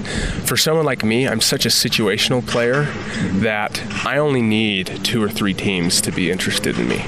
I don't need all 30 teams because I won't get that. So if I can just get a few teams, and I've already talked to some scouts, and they know what I can do in the return game, and they've also said, we're not dumb. We know that Utah's a tight end heavy system, a running back heavy system. You haven't gotten as many opportunities, and so I'm hoping I can go in as both. Sort of remind me a little bit, maybe a slightly smaller Reno Mahe. Hey, Reno is my mentor after, so yeah, I think so. I think he's got a little bit more bulk to him. Right. I've got a little bit more speed, but it's that when you get the ball in your hands, it's kind of that natural ability to, get upfield, fall forward, even at your size. So I've had lots of comparisons. I watch Colt Beasley religiously. I love how he plays his routes. So there are a lot of examples. 15 years ago, I don't know if you'd be able to find as many, but. So route running is so important, and I had heard about you in an NFL dream, and I thought, wow, he's way small. But I'm watching the Michigan game, and I'm curious if you remember this moment. You're going to the north end zone. I think you're in the red zone, and you're in the slot. You go inside, you plant the foot, you go back outside, and the linebacker just can't change directions multiple times. And that was the first time I thought, wow, if you can start and stop and change direction like that, maybe you are an NFL guy. Is that one of those moments you have to hold on to? Gun right double, jet 5 purple. That was the play call. And there was a slant return against Jabril Peppers about the 15-yard line. And honestly, if they can't touch you, you keep that. And so that's always been my game, I feel like. Have you gotten more feedback as far as a returner or as a receiver, or both? More as a returner, but I've gotten interest in both as well. So, thank you. Thanks, Britton. Yeah. There's Britton Covey with PK and I after practice earlier this week. What's Julius Peppers doing now, PK? He's retired. Yeah. Jabril Peppers, not Jabril. Jabril, yeah. Long, lengthy career. Britton's still in college. Yeah, I don't think there's a soul. Now that he's done and he can't beat you in Provo, I don't think there's a soul in our state who doesn't wish the best for him. I mean, the guy's just a dream come true. He's a local kid. He's small. He's a great interview. He's available. He's accessible. He's articulate. I mean, it really is a dream. Who doesn't want him to succeed and make the NFL? Just for him, just making a roster in the NFL is a slam dunk, smashing success. So, and I'm not going to doubt him. He deserves a chance. I mean, he's done it. To me, you went that Michigan one. Mm-hmm. I went sitting in the Coliseum, the punt return against SC. That was phenomenal. Yeah. He was just bouncing all over the field. Right. I mean, he was pinball city. Yeah. He's there, he's here, he's over there, now he's back there, and he's just... I'm zagging. Yeah, to be able to have those types of feet to do that. And it did... I went and saw Reno play a lot in high school because I live out in that area and I'd heard about him. And he was so fun because his feet were always moving and guys were diving at him and they couldn't get a clean shot because he was so evasive and all that. And you know, he did play in the NFL. He wasn't drafted, I don't think, but he was with the Eagles for a bit. And so I'm not going to put it past Covey. That would be just tremendously awesome to see a local kid like that, especially his size too. You know, he's so small. And to be able to do that punt return against SC, and I got a lot of friends that, you know, we're going back 20 years when he first entered college, and I'm just joking. What was it, 2015? And you know, I still got a bunch of people down there, so I'm sitting with them in press row, and they're like oohing and ahhing because it was a phenomenal run. And you do that, I mean, that can make a difference in a ball game, and it's worth having. I mean, if you can add value to an NFL team, they're going to keep you. And so maybe he can do that. And he used Beasley, who's he with the Bills now, is with the Cowboys. And guys like him succeed. It's awesome, man. It was awesome. It's always fun to interview him. He's one of these guys, one of these local guys that when they leave, I'm going to miss. You know, like a Chase Hansen. Used to talk to his dad out on the road and all that stuff. And then they go away, you know, and then they're gone doing their thing. And Chase, with the Saints? And so you miss those guys. Nothing but success. And I did notice at the end of the interview, because you're an award winner, he did say, "Thank you, David." No clue who I am, but he did say, "Thank you, David." Coming up. See, he can't deny it. Kelly Poppinga. He cannot deny it. He will not deny it. We just heard it. I mean, we didn't hear it. It wasn't played. You cut it off? Yeah. It was very... Because he was moving away from the mic. It got faint. The file you guys sent me, I had to cut it off because he was already moving away. I told you he cut it off. We just heard it. Does the guy listen to anything except himself? Nah. I'm thinking about the next thing I'm going to say. Kelly Poppinga is going to join us, University of Virginia, co-defensive coordinator, linebackers coach. Change coming to Virginia with Bronco Mendenhall stepping down. David Locke is going to join us next, the radio voice of the Utah Jazz. DJ and PK have brought to you in part by Davis Vision. They've got a special going on. It's the 5th annual Black Friday sale. It's been extended through December at Davis Vision. Tired of glasses or contacts? Get LASIK now and save $1,400. There are limited spots available, so act now. Check them out at davisvisionmd.com or call 801-253-3080. That's Davis Vision. DJ and PK, it's time to bring in David Locke. His weekly interview is brought to you by the Murdoch Auto Team. And David joins us on the Smart Rain guest line. Smart Rain's state-of-the-art smart irrigation controller helps with first-class water management. Visit smartrain.net to learn how to save 30 to 50% on your commercial properties.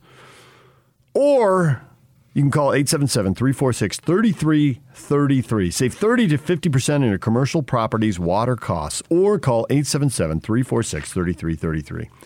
David, good morning. Good morning. My live stream hasn't ended, so people are watching me do this show with you right now. For some reason. How many people? I know I am. Oh, I don't know how many people, but it didn't end the way it was supposed to. So we'll see. Well, let them linger then. And put your shirt on. Yeah, I have a shirt on. I don't think I did anything crazy in those few minutes.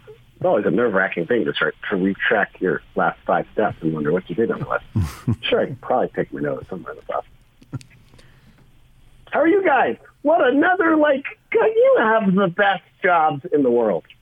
You're going to have to amend your long-standing rules, David James.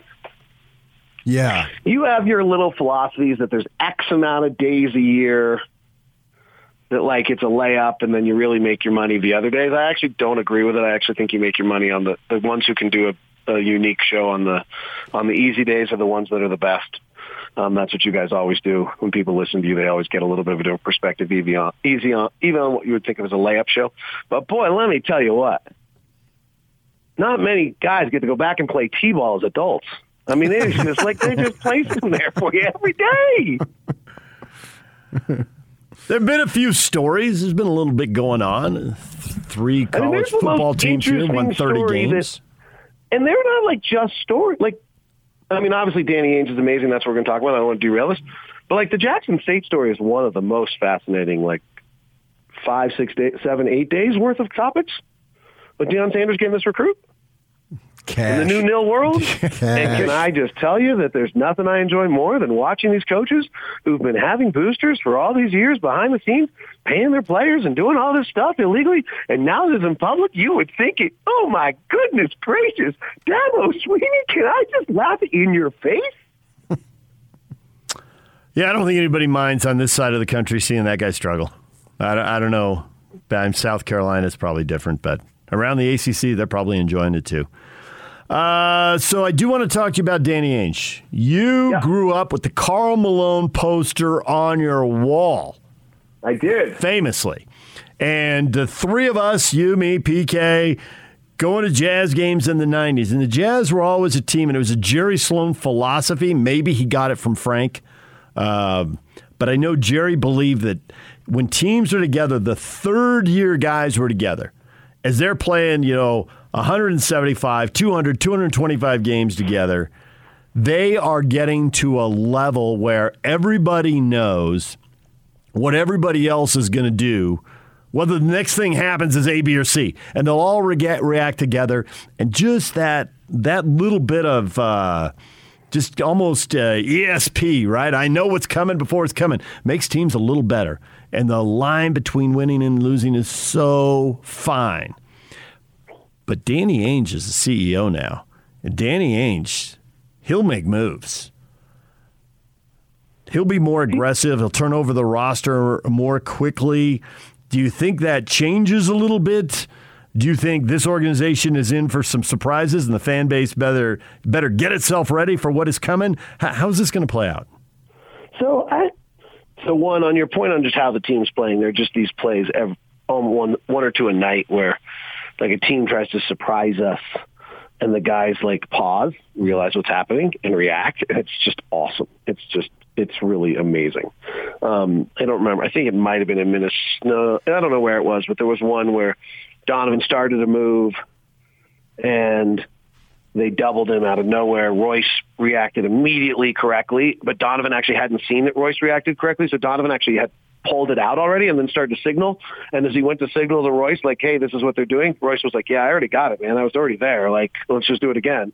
So Donovan went right back to the right spot. They doubled him. He hit Royce in the middle, rotated to Boyan. I don't know if they made the three, but it was just one of those things where you saw it. So I actually have dug into Danny Ainge pretty significantly, obviously, and there's a lot of data. Like, it's a pretty interesting hire, right? There's not very often you get 18 years of someone's work to look at to try to figure out his characteristics. And I'm not sure I think that all of the characterizations of him, if you look at the 18 years of work, are actually accurate. One of them, like, he is a trader, but he's a trader, like, at the big moment, and then he's really a fringe trader. And he's actually a fringe trader before and after the moments, which is, so if you kind of go look back before he makes the Kevin Garnett and Ray Allen deals, he's making, like, he takes over in a year. He just kind of, he gets these tiny little advantages on deals along the way. And those are kind of the deals he just makes. And they seem like immature. And you look back at them now and you're like, oh, what was that? Like, why did that matter? But you can kind of find over the thread some little piece somewhere in the process. Like, oh, that's why he did that. Because not every deal has to be a massive grand slam. And then the next signature is, he clearly understands other teams' desires. Like, he's the ultimate Stephen Covey, 7 Habits of Highly Effective People, view the world through someone else's lenses. And he got that Phoenix was in desperate financial trouble and had to get rid of a draft pick, that they didn't want to take their draft pick, and so he ended up with Rajon Rondo. And he got that Oklahoma City wanted to be as terrible as they possibly could be in Seattle so they could redo Major League and get to the golden haven of Oklahoma City so we all could go there twice a year because it's so wonderful instead of going to the Pacific Northwest. And he got Ray Allen for Jeff Green. And he knew that Kevin Garnett was forcing his way out of Minnesota and mad, and he gave them some value, but not great. And he knew that Prokhorov was desperate for a winner, and he fleeced him, right? And he knew that Philadelphia was desperate for the shebang and the number 1 pick rather than number 3 pick, and that they needed that, and he took advantage of that. Like, you can just look down the road of when he's made the major moves, he's got someone who has a need. He's not fleecing them in the sense that he's not giving them what they want, but he's certainly taking advantage of their desperation in that moment throughout his career. I also think, too, the hard decisions, and you went through his highlights, and everyone's going to go back to that trade that got them the title there with the three guys, and Paul Pierce. Obviously, we know how that turned out. The other stuff, he did fleece those guys, but it's not like the team did a whole lot with Jason Tatum. They haven't yet, anyway. Well, that trade yields him Jaylen Brown and Jason Tatum. They still haven't done a whole lot, though. But, it's just the right thing. The thing that I was going to bring up, the thing that I like that he did is he'll make the hard decision. And he had the hard decision with Isaiah Thomas, and he made it. And in retrospect, it looks like clearly that was the right decision. So sometimes these guys are a little hesitant to make the tough decision. The easy decision, to get those guys that you just mentioned, sure, you do that. But sometimes you got to make the hard decision, and that's what I like about him. And I think that's where we are. Right?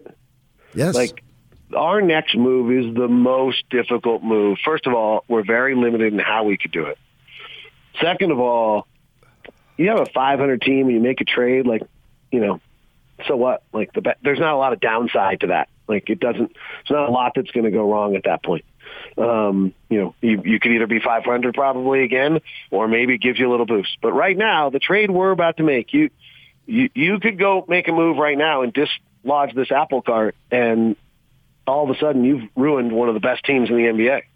You could make a move right now, and no matter what move you make right now, you're moving a beloved player of both teammates, front office, and fan base. These guys like each other. They've all been together so long that the front, they all get along, an outside set of eyes that might be willing to say, okay, I got you, love this guy, but here's the reality of what his return to us is over the next 18 months. And I think that probably means we got to make this move. That is an easier conversation to be had probably with another set of eyes. And then the last one that I would mention, and I hope this doesn't come off arrogantly, but I've just been very fortunate over the last few years by running Locked On. Decisions are super hard. I've lost a lot of sleep over some really simple decisions, or how I'm getting a group to a decision, or what we're doing on something. They're just really hard. And I'm sure Justin Zanuck was perfectly capable of doing this, but why wouldn't you add someone else? But if I'm just looking at it from Justin, then I was thinking this when I was watching Justin in a presser this week. It's just super hard. And you have a sort of a relationship with Ryan Smith that's building over time, and Justin's a great people person, so I'm sure he's got a pretty good relationship. But this is having another person to just bounce that idea off.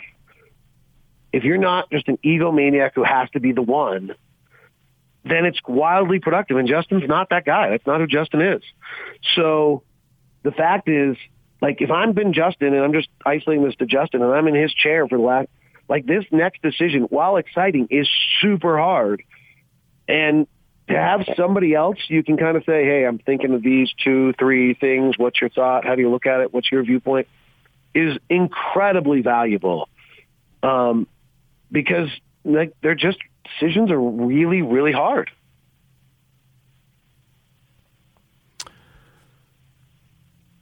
There has been plenty of commentary, and you can find it nationally, especially if you're a Jazz fan, you got a chip on your shoulder. Hey, the Jazz are good, but they're not on the Warriors-Suns level, and don't waste my time talking about it. You buying that? How to respond? And because it plays into what we're just talking about here at Ainge. If a hard decision has to be made to get the Jazz up one more level so they don't go out in the second round again, or, hey, they're already there. It was masked early in the year. The team's good, but they lost some games before Rudy Gay got worked into the rotation, and they're good to go. Don't worry about what the standings say, and don't worry about outside noise from whatever person on whatever website or TV show. Gesundheit. I think we have probably a 15 to 20% chance to win the title. Yeah. And I think so does Phoenix, and so does Golden State. Milwaukee probably has about a 22% chance to win the title, and that actually put Brooklyn at a 17, 16% chance to win the title. I kind of think that's how it is right now. Those numbers are I probably should drop all those numbers about 2 or 3% and go give the Lakers 3% chance. And I actually think the Clippers probably deserve a 10% chance if Kawhi gets back. And even if Kawhi doesn't get back, I think they could win a lot of playoff series. Really like them. So there's just they're on the fringes. Lawrence Frank's done a great job in a bunch of stuff, but like the Ibaka, like, let's see if he plays again. Did he just disappear for the year? Like, what just happened? Something weird just happened with Ibaka. Like, where's that going? So maybe not. Maybe I should stop my Clipper love. But I think that, so that's my answer to your question is we have a chance, the same as everybody else's really at this point. It's kind of how I thought it was at the beginning of the year. I do think Phoenix if someone wants to raise the flag of disrespect, it's Phoenix, not us. I mean, they went to the NBA Western Conference Final. They went to the NBA Finals last year. They're playing without Devin Booker, and they keep winning. Like, holy smokes. And they won by 20 last night again, right? Yeah. And I don't think Booker played. I mean, if someone and I had Phoenix, if I'm being totally honest, in all my metrics that I run before the season, I had Phoenix pretty considerably ahead of everybody else in the West. And the thing on Phoenix is I think Booker, Ayton, and Bridges will all get considerably better as the year goes on this year. They're still in development stage. They've had the NBA Finals experience. They're better. I also had the Jazz second in the West because I had Donovan and Rudy still getting better. And other than Luka, those were the only players I had in the West that, from a career trajectory point, were going to change where they were on the totem pole of excellence. And that has turned out to be true. Donovan and Rudy are much better players than they were a year ago. Donovan dramatically so. And so I actually would say that I think that increases our chances more than I had our chances when the year started. Donovan and Rudy are pretty close to both top 10 players in the NBA right now. That's exactly where I was going with my next thought as far as Donovan Mitchell, because you put Steph Curry on a plane unto himself, but where do you put Mitchell? And I think you already answered that to me. I think Curry is just absolutely sensational. But other than that, at that position, I think Mitchell's right there. Can I geek you out and you can stop and tell me if it makes no sense? Because I really don't. This is actually the last thing I did right before I came on the show, so it's what I'm thinking about in regards to Donovan's progression. Please. So I have seriously, just if it's not making sense, stop me at some point here. I have an offensive metric that I use to evaluate offensive players. It's called points gained. So the idea is that if Patrick Kinahan got 10 possessions or scoring opportunities on a given night, how would you use those scoring possessions compared to average players in the NBA? Does that make sense? PK would dunk 10 times. Right. And then, so that's an interesting note. The dunkers are getting the big men are way more important this year than they've ever been before because no one's going to the free throw line and no one's shooting at the rim. So Rudy is actually one of the most dominating offensive players in all of the NBA right now because he's dunking 5 times a night or 4 times a night, and that's huge. So here's Donovan. So points gained. Example, Donovan Mitchell in his rookie year used 19 scoring opportunities a night and was negative 0.6 points below average. Okay? So if you had distributed those 19 possessions to average players, they would have scored 0.6 points more per night than Donovan. It's a pretty good metric to look at them. But the point of this is career trajectory. Negative 0.6, negative 1 his second year, not uncommon. His third year, negative 0.3, really big jump. That's the year you're supposed to make your jump, 2 to 3. That's a big jump. Last year, subtle jump, negative 0.1. This year, positive 0.9, massive jump. He has now become one of the very few high usage players who's efficient. And that's special.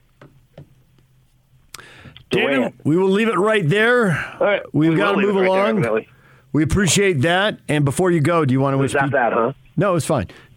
Before you go, do you want to wish PK happy birthday? No way. Oh, my gosh. That's incredible. Why? Yeah, everybody gets one a year. I got, you know what? Actually, you're right there with me. I think the whole birthday thing is the strangest thing in the world. First of all, celebrate the mother. They're the ones who did the work a long time ago, right? What did we do? A bunch of people took care of me and I survived another 365 days. Woohoo! Now, most recent 365 days, probably worth celebrating. But frankly, we should celebrate every day we get through right now. True. Thank you, David. You know what? You guys What? are really outstanding, and it has really come to me recently in the most recent month how much I enjoy doing this show. I think sometimes I had taken for granted how good you guys are and what an absolute pleasure it is to be a guest on this show. And I have been reminded over the last few months how much I really enjoy it. And I just want to commend you for what great, terrific work you do and what a pleasure it is to come on your show. Yeah, can you bump Kelly Poppinga? We got to keep Locke for another half hour. Thank you, David. See you guys. All right, David Locke, radio voice of the Utah Jazz. You will hear him tonight. The Jazz are back in action at home against the Spurs. The game tips at 7 o'clock, and the Wizards will be here tomorrow night at 7 o'clock. Jazz with an 8-game win streak right now. We're going to switch and talk college football next. Former BYU Cougar Kelly Poppinga made the move to Virginia with Bronco Mendenhall. Bronco suddenly retires.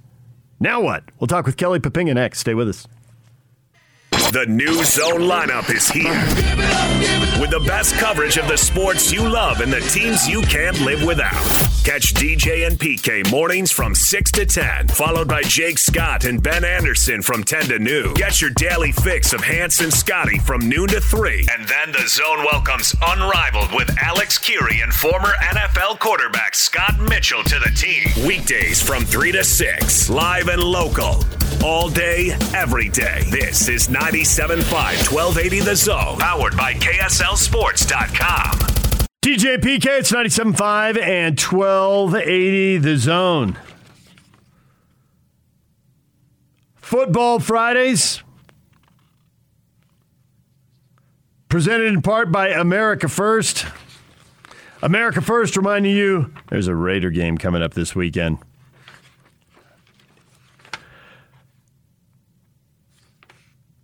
The Raiders and the Cleveland Browns, brought to you by America First Credit Union, the exclusive home of the official Raider debit card. All of the same great features and benefits now with the silver and black.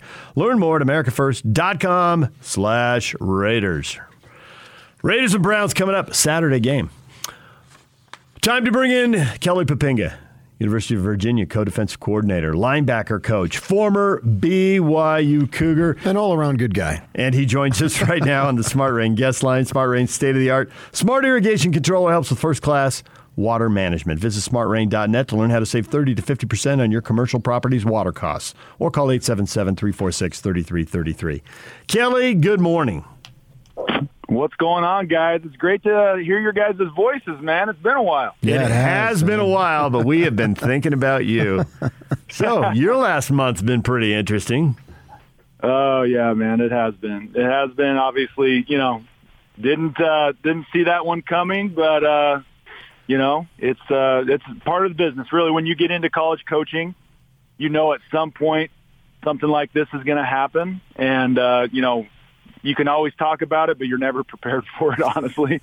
It's been an interesting 2 weeks for sure. So can you just kind of walk us through what happens? You get called into a meeting. How does it happen? You sit down. What does Bronco say? Your reaction, eye contact you're making with other people, what someone burst out and said. How did it all play out when you're in the room?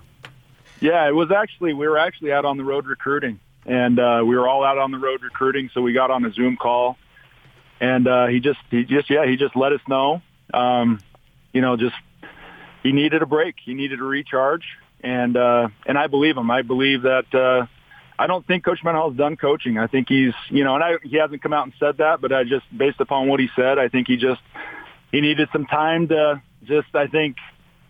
recharge the battery a little bit, man. He's been a head coach for 17 years, and I haven't been in those shoes before, but I'm sure that takes a lot out of you. And I think he's just needing to recharge that battery, man, and then get back to work is my guess. I don't know that. He hasn't told me that. That's just my assumption. You guys are coaching through the bowl game. They've made a hire. What is your job status beyond the bowl game? Do you know? Yeah, nothing that's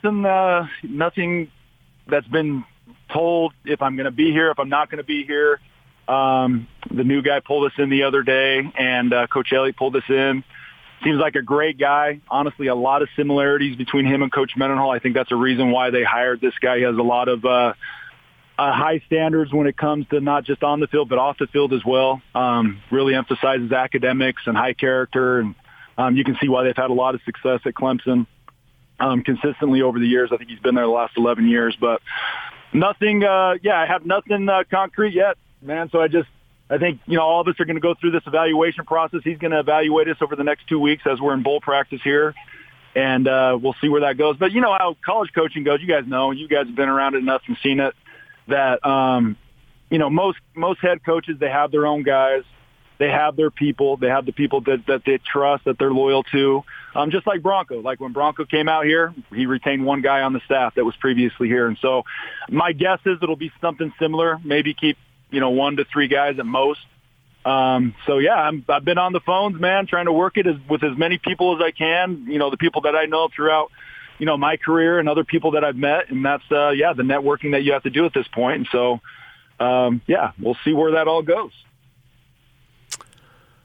This is probably too broad a question, but I'm curious after a long time at BYU, you go to Virginia. What do you know about college football now that you didn't know 6 years ago when you went to Virginia? Just because you went to different conference, different side of the country, public school, not a private school, all that stuff.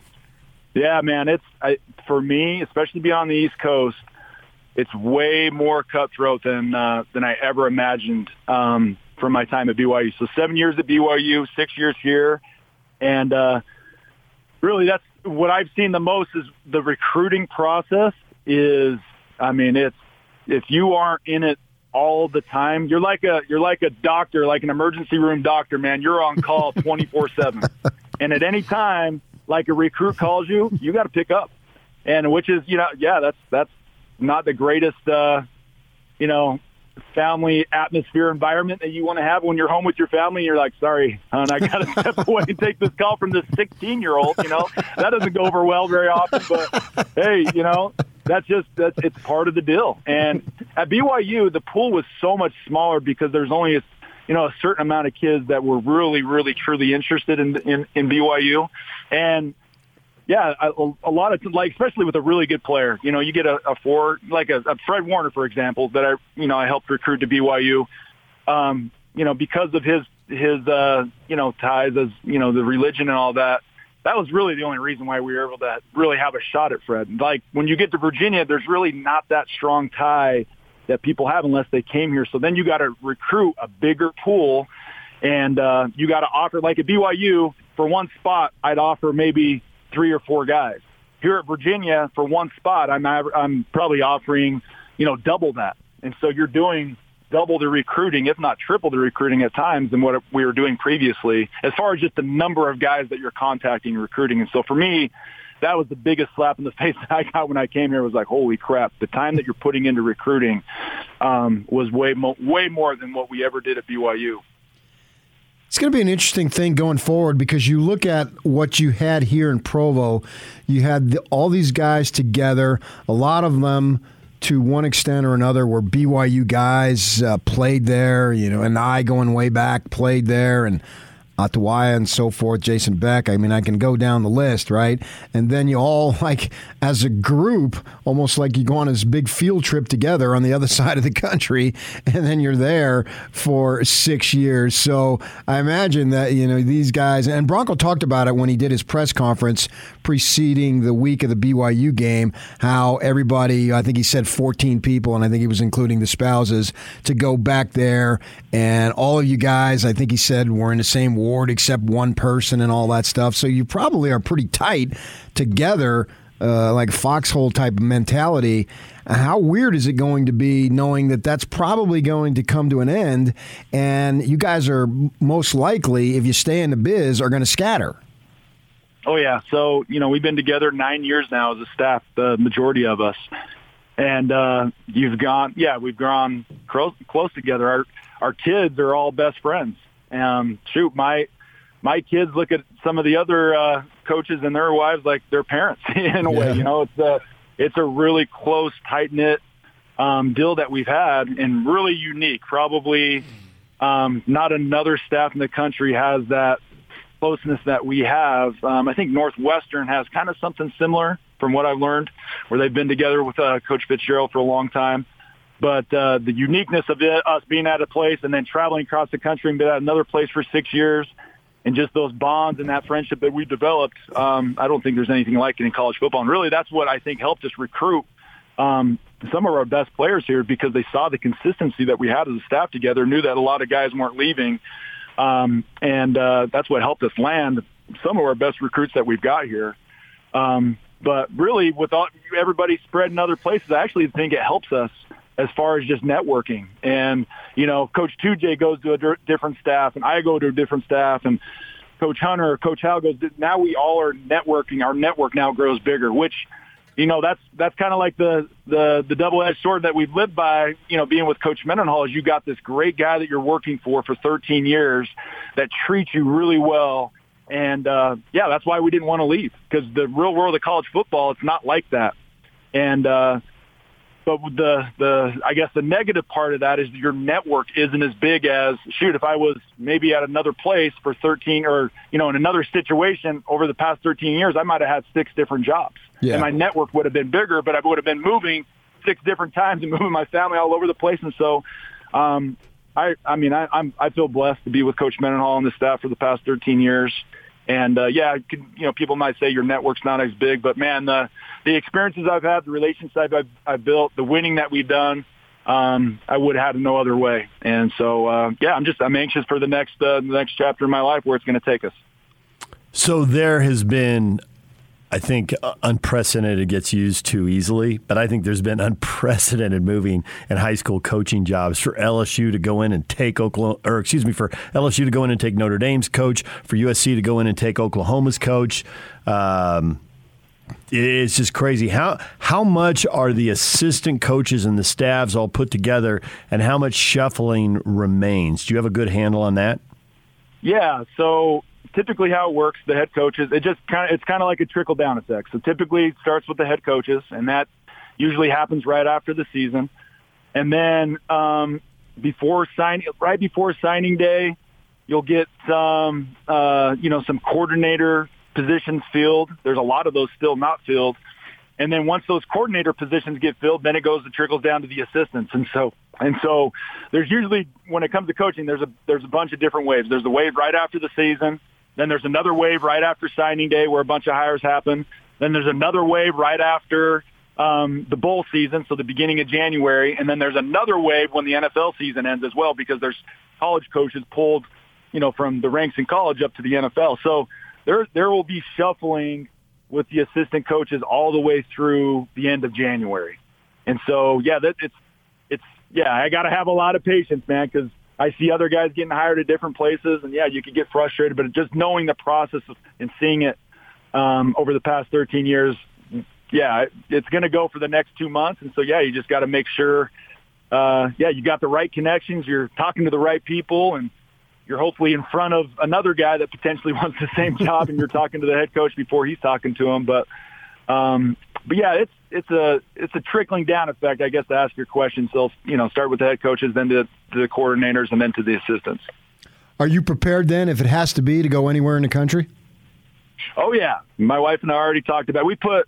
We put 13 years of our lives into this, and we're anxious to go anywhere, honestly. And so you got the Ruston, Louisiana, the Troy, Alabamas, or you got all these little small college towns, and I'm willing to go experience that. And probably know. I look at Coach Mendenhall's career, and I mean, he was in Ruston, Louisiana for a little bit. He was in northern Arizona for a little bit. Then he landed in New Mexico and ended up BYU. So there's different paths for everybody, and I'm probably going to have to take a step back to take a step forward. Kelly Poppinga joining us, former Cougar player, former Cougar coach, now Virginia coach, now getting ready to watch everything shuffle. Hey, can you give us an idea how much the transfer portal and name, image, and likeness have changed your job? That is the question that everybody asks. So I would say how I see it, starting with just the transfer portal, we were really lucky until this year, until Coach Mendenhall made his announcement that he was going to resign. We had not had many guys leave our program. And I think it just goes back to I think we treat our guys well. And I think they see that we really care about them. And we've stayed together as a staff, so they knew that what they signed up for, they were going to get. And just the consistency of that, I think, helped us retain a lot of our players. So when this transfer portal thing started 2 years ago, I think we were second or third in the country with the lowest amount of transfers. But we did capitalize on a lot of guys transferring in. So we had a really big tight end that came in this year. You guys probably saw him, number 0. Yeah. That played. He's a freak. He was an all-ACC first-team player for us. Was at Oklahoma State, came to us. So him, and then our number 99, Keaton Thompson, same thing. Guy came from Mississippi State, highly recruited kid, came here and really helped us out. So I think we capitalized on guys coming in here. And, that part can really help you as far as filling a hole that you might have missed through an injury or maybe you missed in recruiting. So I really like it in that part. The part that I don't like is kids are just so easy to leave after something where, they sign up for something and they see that it maybe not is exactly what they thought it was during recruiting. And they're here for a semester or 1 year. They don't even give it a chance, and they, take off and they go to the next spot. And what a lot of these kids don't realize is there's over 1,000 kids in the transfer portal right now. And there's no way that those guys are all going to go play Power 5 football. No way. So a lot of those kids, they get stuck in the portal thinking that, the grass is greener on the other side, and end up leaving a Power 5 school, and they end up at an FCS school because there's no other options. So some of these kids, I think, rush into the decision, and it ends up, hurting them, where they're not getting what they thought they were going to get when they went. And so I don't like it, to be honest with you. I think it's hurting the game in a lot of ways, especially the kids. I think it's hurting the kids as far as just not helping them, really, go through the process of, like everybody else had to do in the past, of just, you signed up for a place, give that place a chance. You're not going to come in and play immediately all the time. You're going to have to go through some growing pains. And I think kids these days are so easy to, kind of run away from some adversity. And so for that reason, I don't like it. But the NLI thing, I think there's some positives from that. I think there's some negatives, but as far as the positives, I think there are opportunities that these kids should have to make money off of their name, their image, and their likeness. I think that's fair. But I think there's a certain extent that goes to, and to what that is, I don't know yet. And I think the NCAA doesn't know. I don't think anybody knows really. You guys probably saw the number 1 player in the country just signed with, Jackson State over a huge NLI deal. So, so, I don't think we've really seen all the ramifications of the NIL yet. But I do think for the players, there are some positives from it. And, I'm just kind of waiting to see how it all plays out, till rules are actually put into place of what can actually happen and can't happen. But I do like how it helps the players capitalize on themselves, which in the past, I think that's been one of the negatives of the NCAA, where they're, selling a jersey or whatever, and the kid can't make any money off of that when they're using the kid to make money. So I think there's some positives from it. I know you've been buried with your own stuff, but I'm wondering if you've been able to follow. It's kind of funny, the expression for you as a Wyoming kid out west. This is where your roots are. But have you been able to follow Utah to the Rose Bowl and BYU to the Big 12? I have, man. I have. I try to watch those guys because obviously, playing for BYU, coaching for BYU, that's always, something I want to stay close to. And then with Utah, just the respect I have for those guys. I've watched them over the years after being out here, and happy for all of them. Honestly, I was watching the Pac-12 championship game. I was impressed with Utah, and the thing that I really admire Coach Whittingham and Coach Scalley and those guys, they've stuck to their guns, man. They're doing pretty much the same exact stuff they've done for the past 15, forever. Yep. And they've stuck to what they do best, and it's really helped them. Obviously, I'm sure Utah fans get ticked off at times where the offense doesn't do this or do that. But, I think they got a quarterback now that I think is a, pretty dynamic player, and he's not the game manager that they've been used to in the past. I think this guy can make plays with his arm and with his leg, and I was impressed with him in the Pac-12 championship game. And I thought they just whooped Oregon's butt. It was a complete butt whooping. And I guess they did it a couple of weeks before that. I didn't have a chance to watch that game, but I think it's pretty ironic though that the year that Utah ends up going to the Rose Bowl is the year that BYU ends up beating them and ending the streak. So I thought that was funny how that all played out like that. But so did we. But happy for those guys, man. But, it's just like happy for both teams, even Utah State, to be able to see what they've done this year. Pretty impressive, those three schools and everything that they've been able to do. How big is the jump for BYU going into the Big 12? How would you advise Cougar fans and Cougars to think about this, plan for it, and set their expectations? Yeah, so there's going to be a transition, obviously. If you just go back to what happened with Utah when they went into the Pac-12, I think there was 2 losing seasons there that they had to try to get caught up to the talent and the recruiting of, the Pac-12. I don't think it will be as big for BYU, and the reason why is because they've had this little transition with independence where I think that will help them as far as being able – they've had to – I think our recruiting changed from going from the Mountain West to independence. I think it helped us get some better players at times. And I think they'll have the same opportunity, going into the Big 12. I think they'll take a jump in recruiting just because now they'll be in a Power 5 conference. But there will be a transition phase there. And who knows how long that will take. Maybe it'll be a half a season, a full season, 2 seasons. But I think if you just look at even TCU went through it there for a little bit. So I think if they're expecting them to just get into the Big 12 and all of a sudden go, compete for a Big 12 championship, it might happen.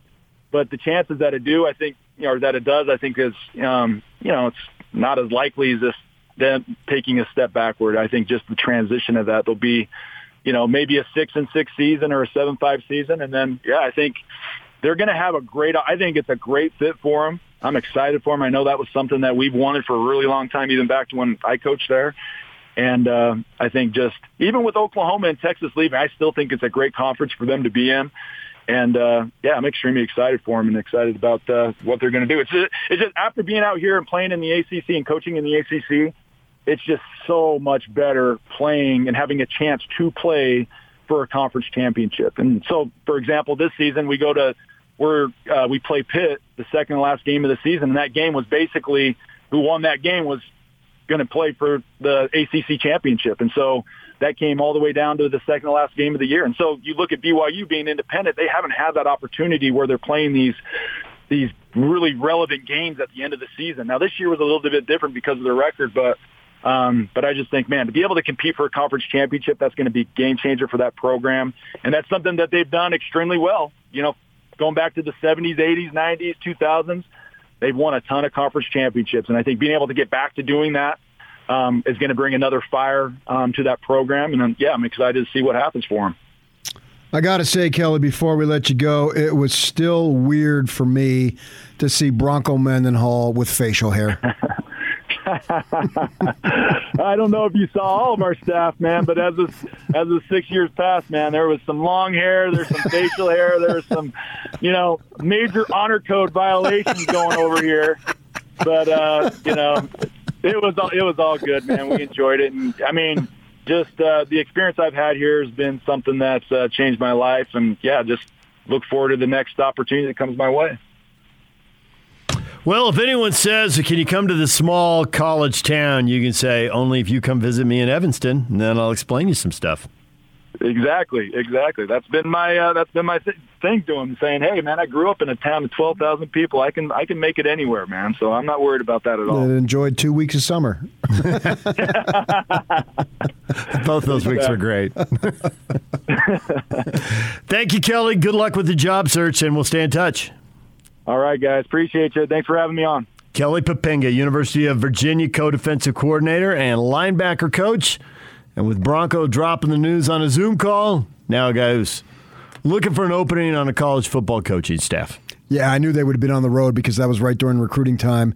And Kelly Poppinga is one of the most dynamic guys I've ever been around. I've known him for a long time. I really, really root hard for him. And somebody's going to get a great coach and a great recruiter because he's a great dude. DJ and PK, it's 97.5, 1280 The Zone. This is Unrivaled. guys are doing a hell of a job. We have with us Evan Dudley, the UAB beat writer. Anything you feel about the game? Who's going to win it? First thought, I'd probably have to go with BYU. Obviously, they had a great season.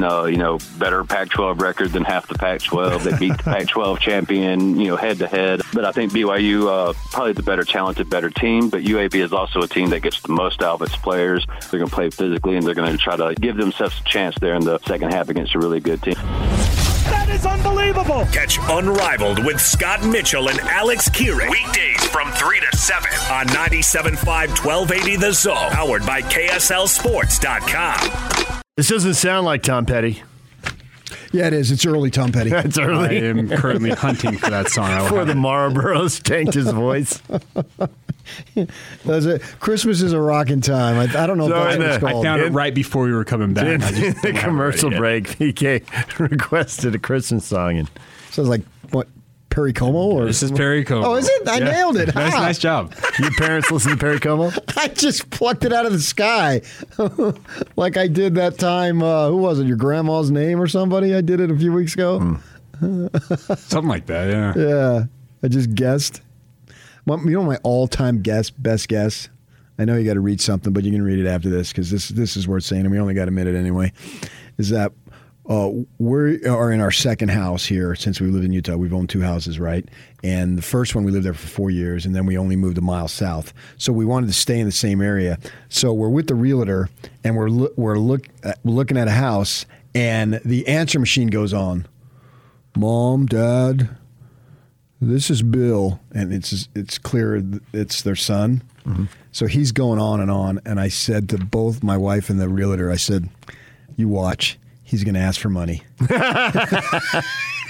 Sure enough, in the course of the phone message, he said he needs some money. And they both looked at me. How'd you know that? And I could just tell that. So that was one of my best calls ever. It's the 5th annual Black Friday sale. It's been extended through December at Davis Vision. Tired of glasses or contacts? Get LASIK now and save $1,400.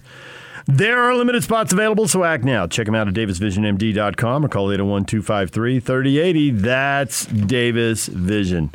Hey, Kelly Poppinga, get you thinking? All sorts of things there, yeah. Kelly Poppinga just joined us in the previous segment. Former Utah State player, went on a mission, came back, played at BYU 3 years, assistant coach at BYU, then at Virginia, 13 years with Bronco, has all kinds of observations. Bronco's resignation at Virginia is good news for BYU on multiple levels. And we will explain that next. Stay with us. Guys, Minka Couture wants to help you out this holiday season with a perfect gift. Stop at any location from Ogden to St. George today. Mention Zone 50 and save 50%. Guys, it's a no-brainer. Get in today, save 50%, and get the best gift ever from Minky Couture. Again.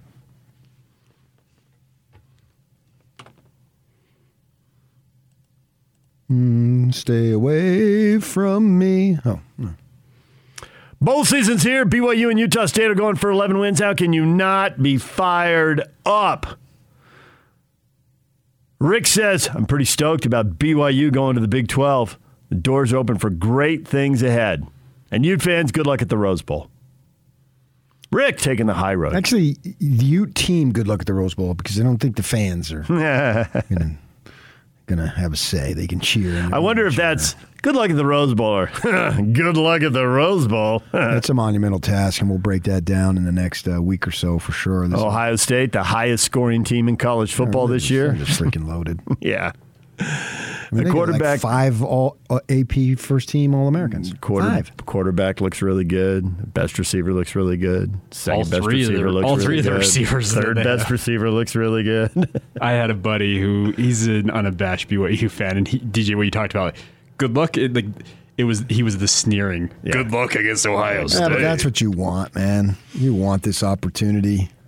Go ahead and show them. At that point, I'm telling you, man, if they win this thing, I'm carrying Kyle Whittingham off the field. I'm going to get a forklift, but I'm going to do it.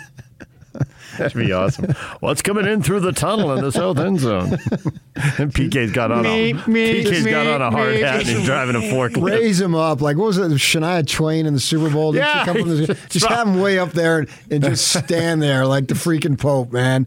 With just hands up in the air. He had 2 wires on his Under Armour shirt. Just stand there and everybody just cheer for like a half hour straight as he just stands there, because if he pulls this one off, oh my gosh. And I don't know that I'll go into a game rooting for Utah more than I will this one, that's for sure. I would love to see it. But for the Cougars, they've got their game tomorrow at 1:30, and this is a big-time opportunity to continue the momentum, to keep going.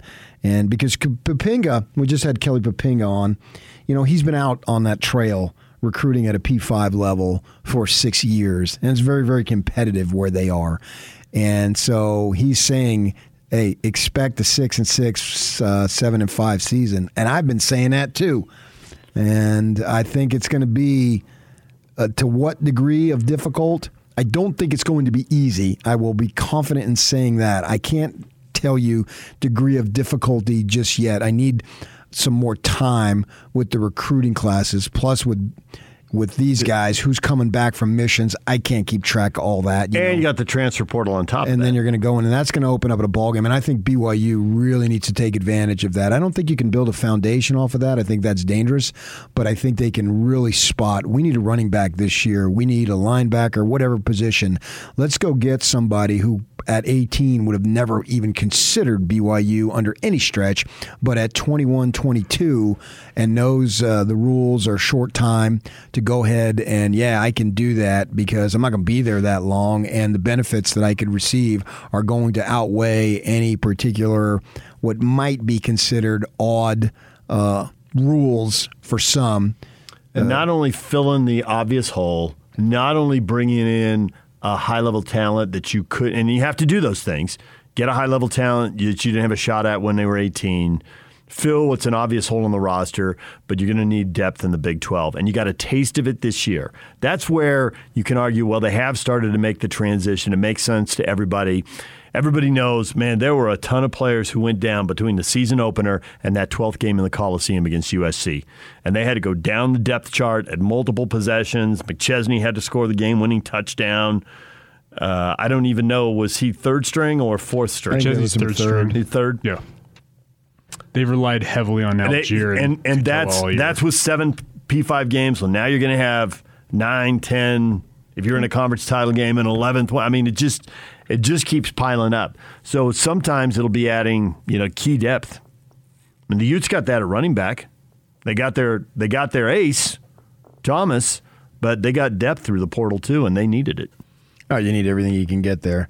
And to go what we were saying, I think Bronco leaving University of Virginia, it's great news for BYU because these guys have been together and they have a limited networking, as Kelly said, because they were here in Provo, and then the majority of them went east all the way to Virginia, and they stayed together. It's unusual to be together that long at 2 different places, so they're going to have to scatter now because obviously 6 guys ain't going to go to some other staff and coach.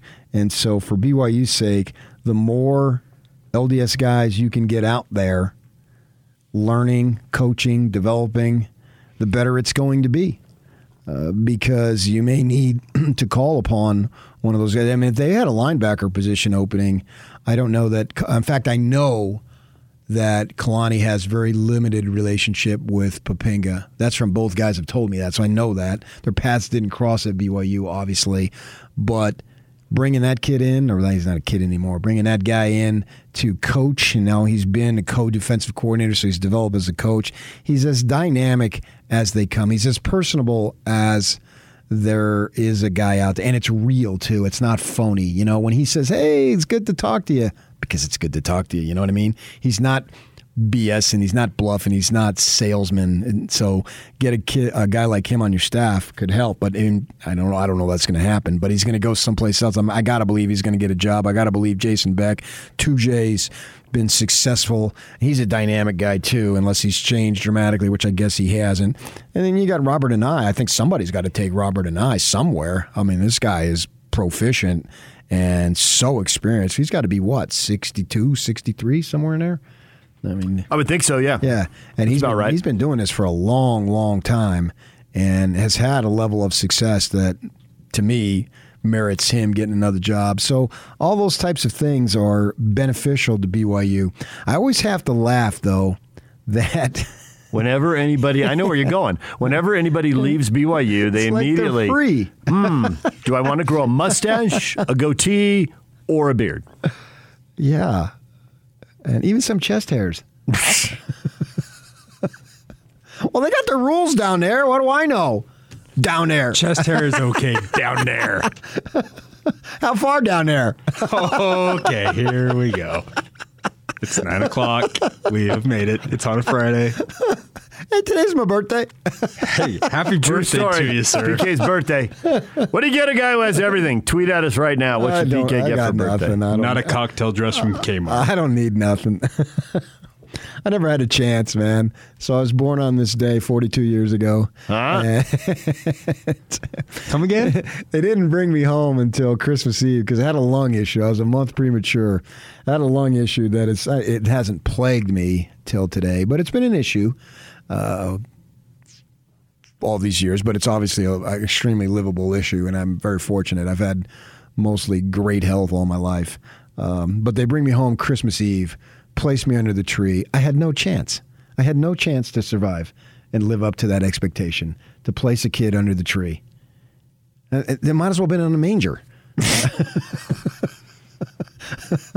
I had no chance to fulfill what they built me up as because I'm the youngest by many years, and my mother had one, and they passed, and it was a boy, and it was difficult, and they couldn't have kids anymore. And so, certainly in the Italian, I was going to say the Italian religion, but that's not really accurate, although it sort of is. Boys really matter. If you watch The Godfather, it was a son, it was a boy, it was a son, Michael. You know what I mean? I remember the line, yes. And so that meant a little something more. It shouldn't, but nevertheless, and maybe it's changed. So here I come, and I'm supposed to be this big, shining North Star of the family. Boy, I had no chance to live up to all that. And I can honestly say I didn't, for that matter. But, I can have a little fun on today. But, yeah, BYU, it just amazes me, man. These guys get out of there, and the first thing they want to do is break the honor code, which isn't an honor code if you go down to the local church building. It's like, what? I've never been able to reconcile that in my mind. Nor have thousands of others, PK. I read it was political. It's before my time, but there was a time, Vietnam War, the facial hair, you were anti-war, you were anti-government. Good God, what is it good for? Absolutely nothing. Say it, say it, say it, say it. War. Ugh. What is it good for? I know, but so what? I mean, and then you put the rules in place, and now essentially you're married to them for all the time. No, you don't have to be. That's wrong on that, and I get the pun. I appreciate that. But nevertheless. Yock didn't. He curled up his nose. Well, he gets offended by these things. We have fun with them. Are you offended, Yock? He's got... Yeah, he rolled his eyes. He's got offended. He's Megan in there. He's talking to Megan. I'm not offended by it. Why would I be offended by it? Because the look on your face. I get, don't do this. Stay off the bottle. Hey, let's limit the physical activity. I understand all that. Those are your rules. No problem. I don't know that you have to kick people out if they... But growing a mustache over the summer just doesn't seem at the same level as all that other stuff. No, not when you can go down the local building, which is like in Provo, it's like 30 yards away. They got them all over the place. Once you cross that street. What is it, like Field of Dreams? Yeah. You go over the line, you can't come back. Doc, sorry, buddy. You're now an old man. So I think they could loosen that up and still maintain the integrity of the institution. Very much so, because it's funny. If a guy like Bronco Mendenhall, nobody preached more publicly in the history of BYU sports than Bronco Mendenhall. And I know he took a lot of abuse for it, but that's what he was told to do. So he was keeping his employment.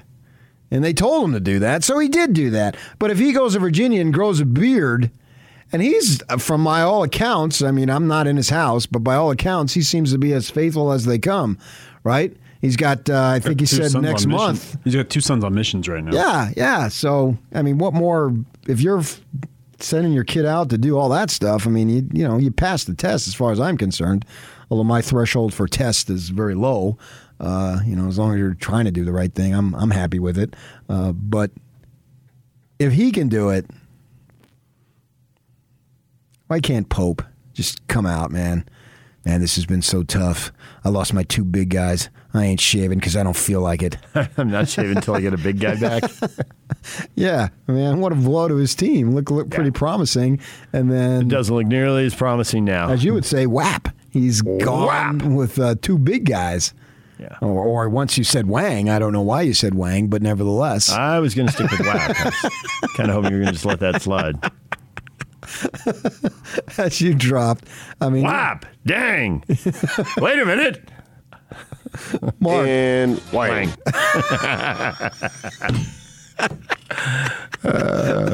And he wins awards for that, Yak. Probably not. And the finalist yet again.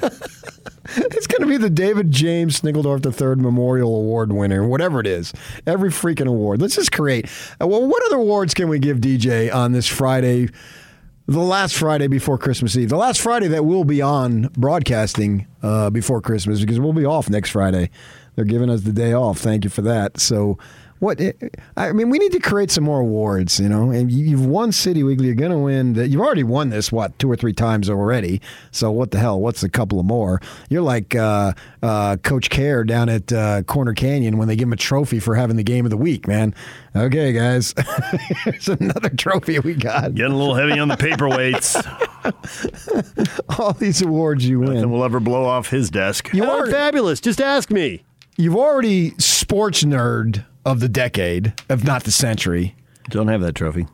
I'm going to be a pro basketball player. I got to come up with another. I got to go into the archives and get another trophy. I had the trophy, and it was in here for a while, and then they put it out on the counter outside in the lounge, but somebody cleaned it up. So it went the wreck trophy. Well, I'm going to have to get another one. Clearly. I can give you my Daily Breeze D-League City Championship trophy. That's a prized possession. You should hold on to that. I can give you. I have they gave me. How good were the A, B, and C leagues? If you guys were winning D leagues. Oh yeah, we moved up. It was like moving up ugly. to the MLB. It got ugly. Yeah. Those. Maybe it was C league, and we moved up to B or something. I can't remember. But the only reason why we won after years of futility is that we got an A-League guy that was a ringer. He didn't even work at the paper. Everybody else did. Got to make a free agent acquisition every once in a while. Yeah, he came into our ball club and he made a big difference. And we beat our rivals too. That was what was so sweet. Rivals in which we once had a brawl. In a softball game. That's awesome. Yes. That's awesome. Because we had a dude on our team, and he was from Connecticut, and he was such a big mouth, man. He couldn't keep his mouth shut. A big mouth from the tri-state area. Go figure, right? He ended up going back and working at the Hartford Courant for many years. But, yeah, he was always enticing and inflaming emotions. And so one time they just, next thing you know, they went at it, and we had to empty the benches. Softball. Oh my gosh. And we had one guy on our team who was big. He was like 6'4", 6'5", 230 pounds. I just stood behind him the whole time. My hand was on the small of his back. You don't want to sit in the bench in the little dugout at Wilson Park there in Torrance. You want to go out, but I don't want to get in any fights here, so I just stood behind him. But yeah, so I got that trophy. They chose between a T-shirt and a trophy. I figured, oh man, the T-shirt I'll just turn into a rag, but the trophy I'll have forever. I can give you my sports columnist of the year. I have that little. It's not a trophy, but it is sort of like a thing. A plaque. It's nicer than a plaque. It's not just a plaque, but they gave me that on that cold morning over at Simmons at Trolley Square when I was reading the obituaries and saw it. That's where they had the the awards and saw my name in the paper. You'll never forget that. I will never forget that. I went berserk. You're a junkyard dog. You don't win awards. Immediately started getting texts from your wife. Don't let up. Give it to him, DJ. I've had to listen to that for a long time. Well, I didn't enter myself, so I didn't know about it. I didn't even know that I was entered because I never entered anything. And if I were you... But it doesn't matter. I didn't enter this. I mean, yeah, but I know, but you're going to accept it. Well, you accepted that. That's why you've got it. I didn't accept it. They gave it to me. I didn't enter. You didn't throw it away. You still have it. But you accepted it. I knew I'd have to find it. I knew of no opportunity to enter. You'll accept. You posed on the City Weekly in a freaking ref's uniform. Yeah. You looked ridiculous. Yeah, but I look ridiculous anyway, so it's kind of but you did it. And Channel 2, you go on their website, and they pump it up, you and Mary, as if it's something legitimate. Yeah, I didn't do Talk that. about the Jazz. I'm sick of you. What was that? Talk about the Jazz. I'm sick of you. I agree with me. Sports nerd of the decade. How about, and the work you do with the charities is just off the charts, man. If I didn't know any better, I would think you were a Huntsman. DJ and PK, it's 97.5. And you have flown on the Huntsman's plane, have you not? I did, yes. Have I? Not that I know of. Does Britton Covey know who I am? Yes. No, he doesn't. He said, "Thank you, David." There's two of us standing right there. Thank you, David. Hey, BC, what about me? Nothing. Zero. Get out of my face. Thank you, David. Well, you get free golf from the coach, so what do you care? Free golf from the coach. I don't get that. Jeez. You win. When we come back, everything you missed in this show. David Locke was on talking jazz. Danny Ainge and the transition and Ainge's track record and history. He went over that. We'll catch you up to date on that. More on the Bulls, the NFL, big games this weekend. Teams collapsing, teams charging. We'll get to that next. Stay with us. It's official. The Utes are the 2021 Pac-12 champs and are heading to the granddaddy of them all, the Rose Bowl. What better way for the Utes to make their inaugural trip to the Rose Bowl than a battle against Ohio State? Keep it locked on the Zone Sports Network as we get you ready for the Utes' historic trip to Pasadena. Your home for the best coverage of the Utes in the Rose Bowl is right here on 97.5 1280 The Zone and the Zone Sports Network. Mahomes takes the snap at his right thigh, dumps it over the middle, caught by Kelsey at the 30, spins back up behind Kelsey at the 15-yard line, Kelsey at the 10-5, touchdown! Kansas City in the biggest AFC West game in 5 years. The Chiefs put the hammer down with a 34-yard touchdown pass. Mahomes to Kelsey, and the Chiefs take a commanding 2-game lead in the AFC West with a gutsy win in overtime. That's a triple gutsy right there. Time to get you caught up to date on everything we've been talking about in this show. That was certainly a competitive, entertaining Thursday night football game. It's not a perfect football game. There were mistakes all over the place, but that just added to the entertainment value. Time to get you up to date. Everything you missed brought to you by Lee's Heating and Air. Lee's Heating and Air, home to the award-winning line of American Standard furnaces and air conditioners. Call or visit leesheatac.com now to schedule a free in-home estimate or free second opinion. Chargers had a chip shot field goal on the opening drive, didn't take it, went for it on fourth down, didn't get it, went for it on fourth down later, didn't get it, fumbled away inside the 5-yard line, passed on a 46-yard field goal, and went for it on fourth down and didn't get it. They were 2 for 5 on fourth downs. Left at least 9 points out there. Most likely. Yeah. And then the 46 I can live with. Although they the Chiefs, man, that ball slipped out of Mahomes' hand. He threw a one hopper, like a 5-yard out. Yeah. That was weird. There were times he did not look like an all-world quarterback.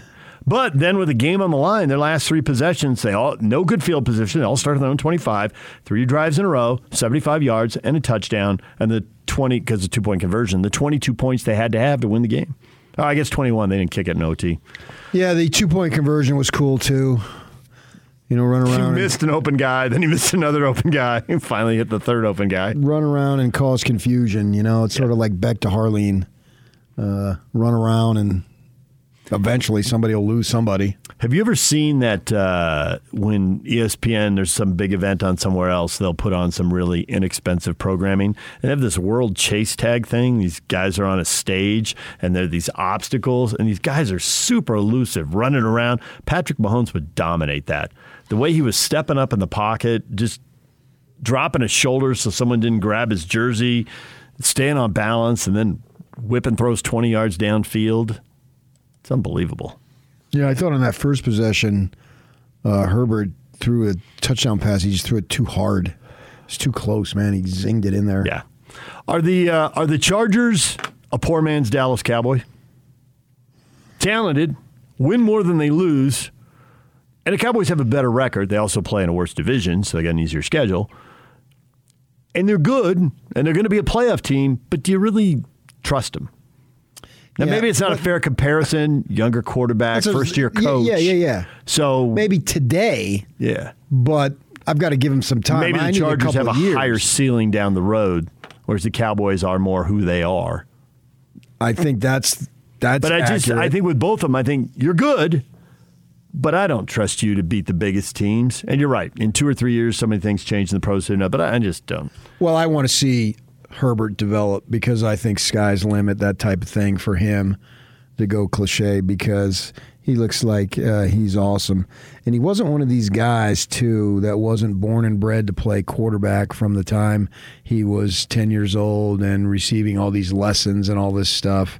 Having spoken to him when we had him on Pac-12 Media Day, he was talking about baseball. He's from Eugene, so not that he stumbled into football, but in a sense, he stumbled into what he was doing. You know, he was a backup quarterback on that 4-8 team that came. He threw the pass that beat the Utes. Carrington got his foot down by about a toe width from being out of bounds. And then he just got better and better and better.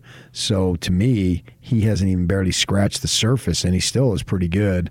So when he gets to be about 25, as long as they use their cap money wisely and add some talent around him, I think they're going to be a force. They've got talent around him. Well, I said add. Yeah. I didn't say they. They got a really good running back. They got a couple of really good receivers. That's a talented team. Now, they're 8-6. They're not going to win the division because they're now 2 games behind the Chiefs. The Chiefs, 7 in a row. The Patriots, 7 in a row. We're looking at Chiefs-Patriots AFC title game. You ready? I'm not ready to say that yet. Give me the playoff brackets before I make that assumption. I mean, Kansas City has the background, clearly. Belichick has the background. And some of his players have the background, but what does Mac Jones have? Nothing. Nothing, right. The Chiefs trying to make the AFC title game. I think this will be 4 years in a row for them. The football tomorrow, teams that are chasing the Chargers for a wild card berth, the Browns are 7-6, but they got a lot of guys in protocol, including 2 quarterbacks now. And they're going to Green Bay to play the Packers, so it doesn't look like they'll get to 8-6 and match the Chargers. Probably lose that and go to 7-7. The Colts play tomorrow against the. That's still a week away. I'm off. My bad. I was saying. I know what I looked at. The Raiders play the Browns tomorrow. I didn't have the Browns playing the Packers. No, that's next week. That's next week. It's Browns Raiders. It's Browns Raiders this week. If it doesn't. And then it's Patriots Colts. Yes. That's the Saturday doubleheader. So if the Patriots have won 7 in a row. Can they get the win here? Are the Colts going to drop? The Colts and Browns at 7-6 both seem like they have a decent chance to end up at 7-7 and still be a game behind the Chargers. I think the Chargers are getting in as a wild card. I think they'll be there. Their schedules are lightening up down the stretch. Other games, the Bills and the Panthers are coming up Sunday morning on Fox. The Bills are another team in the AFC, stuck there at 7-6. They'll win. Packers and Ravens this week. Green Bay going to Baltimore. Baltimore is fading. They got off to a great start, but it has not been going well. What's Jackson's status? Are we going to see Huntley? They are 3-4 in the last 7. And I think Lamar Jackson is going to try to go, but I don't have any faith that he'll actually be able to. Well, he's talking like he'll go, but he's got to have his wheels, man. Yeah. I mean, he got it hurt this weekend, but he heard it before that. He aggravated and he tried to go and aggravate it, right. Yeah, I know. So, and it actually didn't look like it was that unusual of a tackle. It didn't. To which is why being carted off. Is he really going to go? And if he goes, how long will he be in the game? Although I think they can win with Huntley.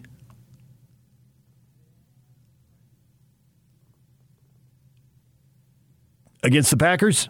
They'll win games with Hundley. I'm not sure they'll win this game with Hundley. It's not a shocker, but the Packers... You're also not picking it. No. I said they can win games. I didn't say this game. I said they can win games. Oh, I believe they can win. They can win games with him. And the Packers might be the best team in the NFL. Which I would love to see that, and then have more diva drama. The more he wins, the harder he's going to make it to re-sign him. Although he'd be crazy to leave. But he seems like he's bored. And your hero, Hurd, said that as I was driving home the other day. Aaron Rodgers is bored. I ment to text you on it, but I was driving, so I don't do that. Good. I'll do it at a stoplight. But he said that, and I thought, I had just said that. He's just playing up all this drama because he's got nothing else to do, and he can. Bucks and Saints Sunday night game. Bucks are 10-3. Oh well, what's Taysom? What's his record? It's not about the Saints anymore. It's about the quarterback. What's Taysom's record? 1-1. No, all time, man. 4-2. Is he going to be a 20-game winner? Not this year. We rarely have 20-game winners. He's probably going to be 4-3 by Monday. That's how I would assume that goes. Run, Taysom, run. Yeah, right. He is a marvel to watch run. And now he's got the tip of the middle finger thing that hurts him. He's not a great passer to begin with. But that can't possibly help. He is just an awesome runner. We talked a little NFL. We talked some college football. BYU and Utah State going for 11 wins. Capping the season. Open with a Pac-12 win, close with a Pac-12 win for Utah State. They got Washington State in the opener. Can they get Oregon State in the bowl game? Well, and I think they can. For the Cougars, open with a team named have A in their name, close with a team that has A in their name.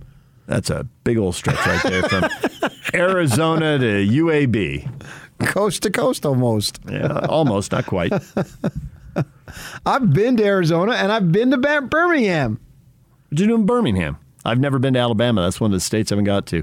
Saw Jay Drew went to Arkansas, so he's got 49 down, 1 to go now. And he didn't know you fly into Memphis. It's 2 minutes away. I've made that trek many times. That's how you got to Jonesboro. You fly into Memphis, you go across the bridge, boom, you are in Arkansas.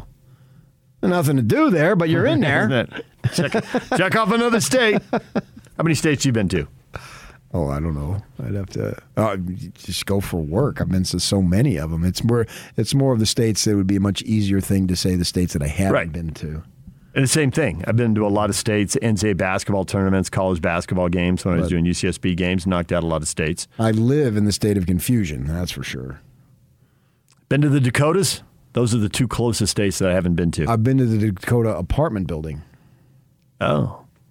Well, that's sad and tragic. Thanks for bringing that up. That's where John Lennon was shot and lived. Yeah, and then they move you along there, because constant flow of people, and then right across the street, Central Park, where they have the insignia in the sidewalk monument for John, and so they move you along. Well, I wasn't in a hurry to move along, so I said to the guy, "Hey, man, what's going on? Is it crowded here today?" I said, "Yeah."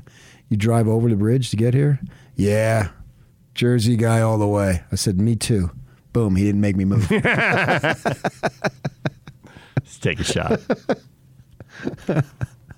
Especially when I told him I live way out in Utah now.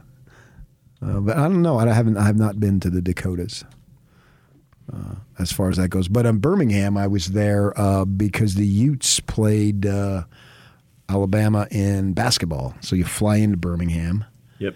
And then you drive down to Tuscaloosa. So I have been on their campus.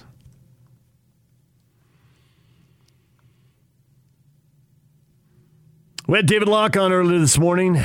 Danny Ainge, what kind of moves will he make? How will he change the course of the franchise? He gets a ton of credit for making, and I don't want to say he's living off the Garnett, Ray Allen thing, and then a couple other moves, and he pilfered Rondo from the Suns because Sarver was cheap and blah, blah, blah. Those are easy moves. If anybody's presented, and it's not easy necessarily to accomplish, but they're more maybe not. You can make the move. Obvious moves.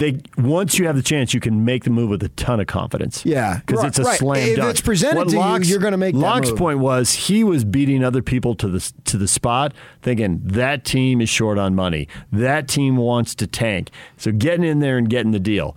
But when you're down or you're mediocre, or you're really aging the way they were when they made the move and dealt Pierce, it's a little easier to make the move. Right now, the Jazz are in a window. Yeah. They might need a move to get over the finish line. That's but the bold stuff, the man. downside, if you make the move and it's wrong or it doesn't work, the downside's massive. Right. I'll give you Al Jefferson and you give me Kevin Garnett. Done. Well, duh.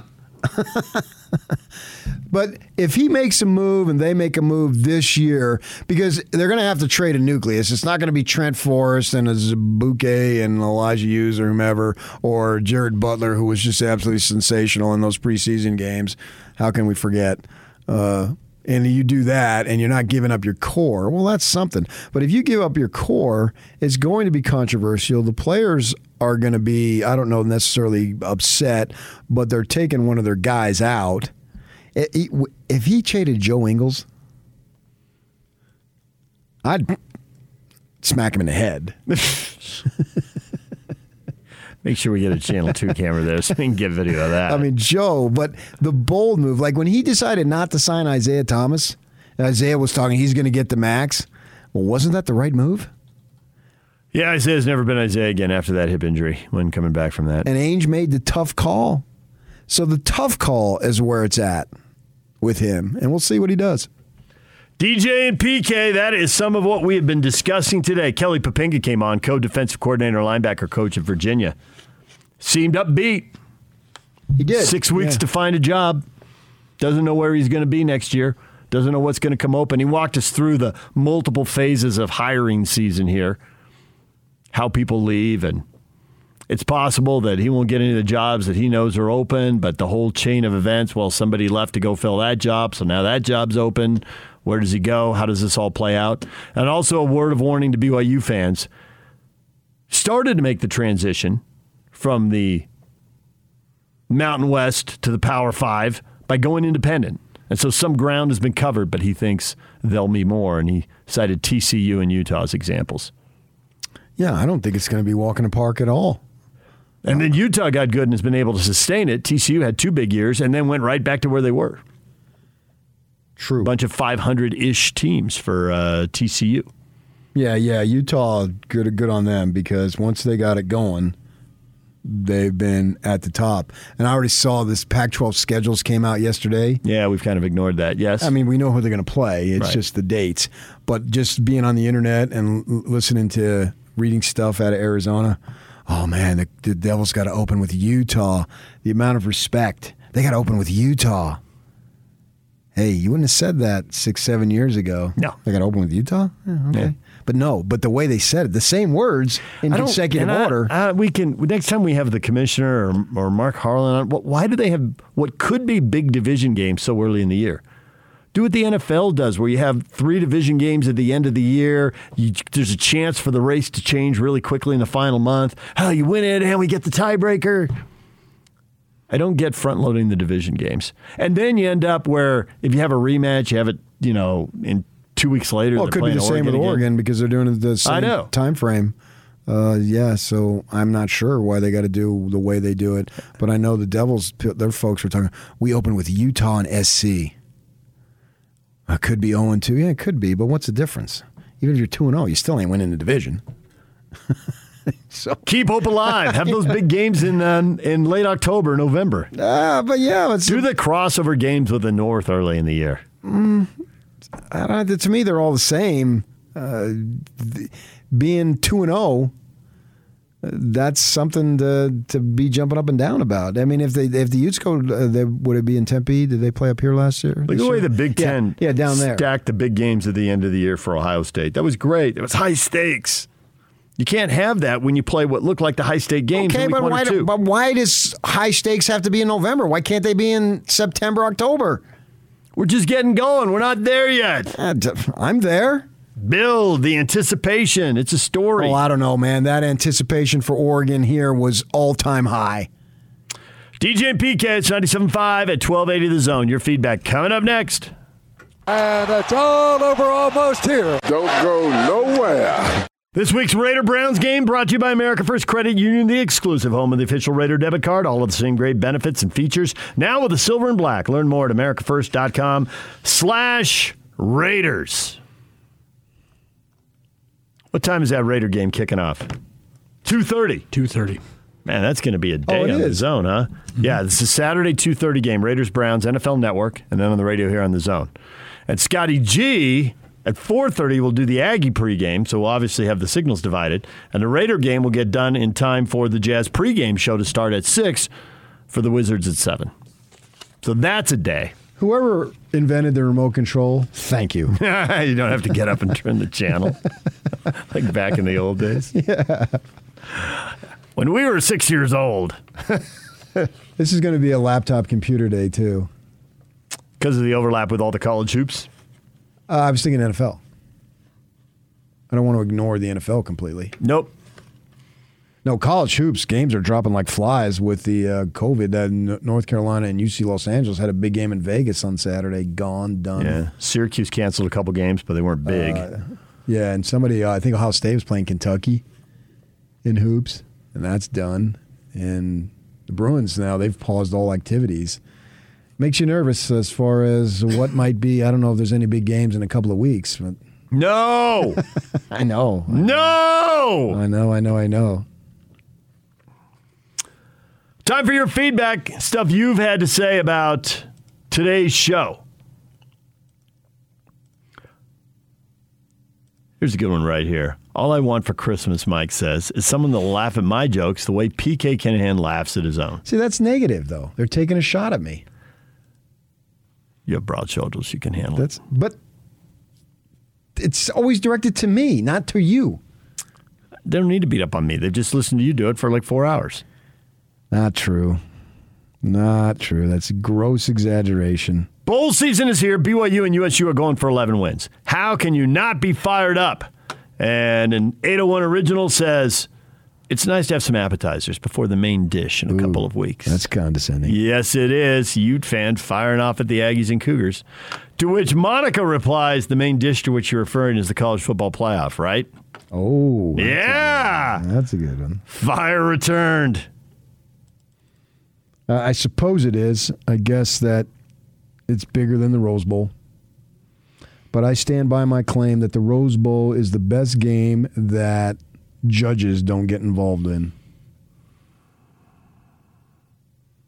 There's only one way to get there. That's to earn it. Unless you finish second and the champion gets chosen for the playoff. But maybe you earned it by being second. If you are indeed second. I guess you could say that, yeah. Maybe you got passed over, Well, Ohio State got in, and they didn't play in the final. Right? Who did Michigan kick the crap at Iowa, was it? Yeah. I think it was really nasty. It was a blot. Yeah, big time. Aaron says, I'm leaving for L.A. in a few hours, and I am super excited. Wow, 2 weeks ahead of time? Scout out your spot in the Rose Bowl parade? I think Aaron's headed for the old SoFi Stadium and the Aggies. We're Jimmy just Kimmel talking LA about Rose Bowl. Bowl. Yeah, Jimmy Kimmel LA Bowl. Hey, yeah, man, if the Aggies get 11 wins, especially, this would be the all-time best season relative to expectations, because there were none. Yeah, new coach. I did my preseason thing that I always write up, and I don't want to just bury on you because that's no fun, and I felt I was stretching it at 5-7. You were. So it looked like there were 4 winnable games, and if they mess one up, then it's a 3-win season. When you go to 5, you're saying you're going to win all 4, I think you're supposed to, and you're going to win one that looks like a stretch. But I had no idea about Bonner. And I actually follow Arkansas State a little bit. And you still didn't know?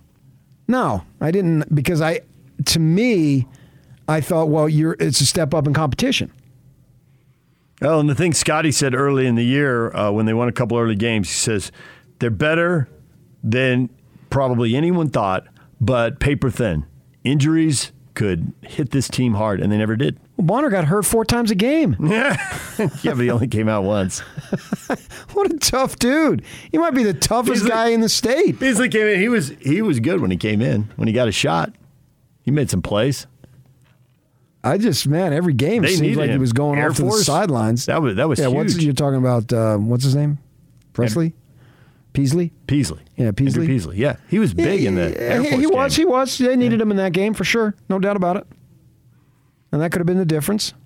There was a bunch of could have been the differences, but that certainly was a significant factor in winning that ball game. And at that point, too, they realized themselves, at least I think they did, or I did anyway, hey, we're pretty good. Sporty McTweety says BYU got cheated out of a better bowl game and is playing a terrible opponent.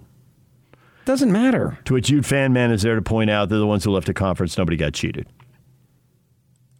It doesn't matter. It isn't about the Independence Bowl. It's about winning 11 games. It's about building momentum. Everything is pointed towards 2023. That's where we're going with this thing. The Big 12, baby. Yeah. Set the table, get as much momentum as possible. Both these games, there's 4 games on ESPN tomorrow, but there's 2 games on ABC. The NFL games are on the NFL Network. There's going to be a lot of eyeballs on these 2 games. And inevitably, potential recruits are going to be watching. Make a positive impression. And I hope Bowlesby sets it up. First Big 12 game is at home. Place will be electric. No matter who the opponent is, it won't matter. Who do you want for the opponent? I don't care. I'd probably say Kansas.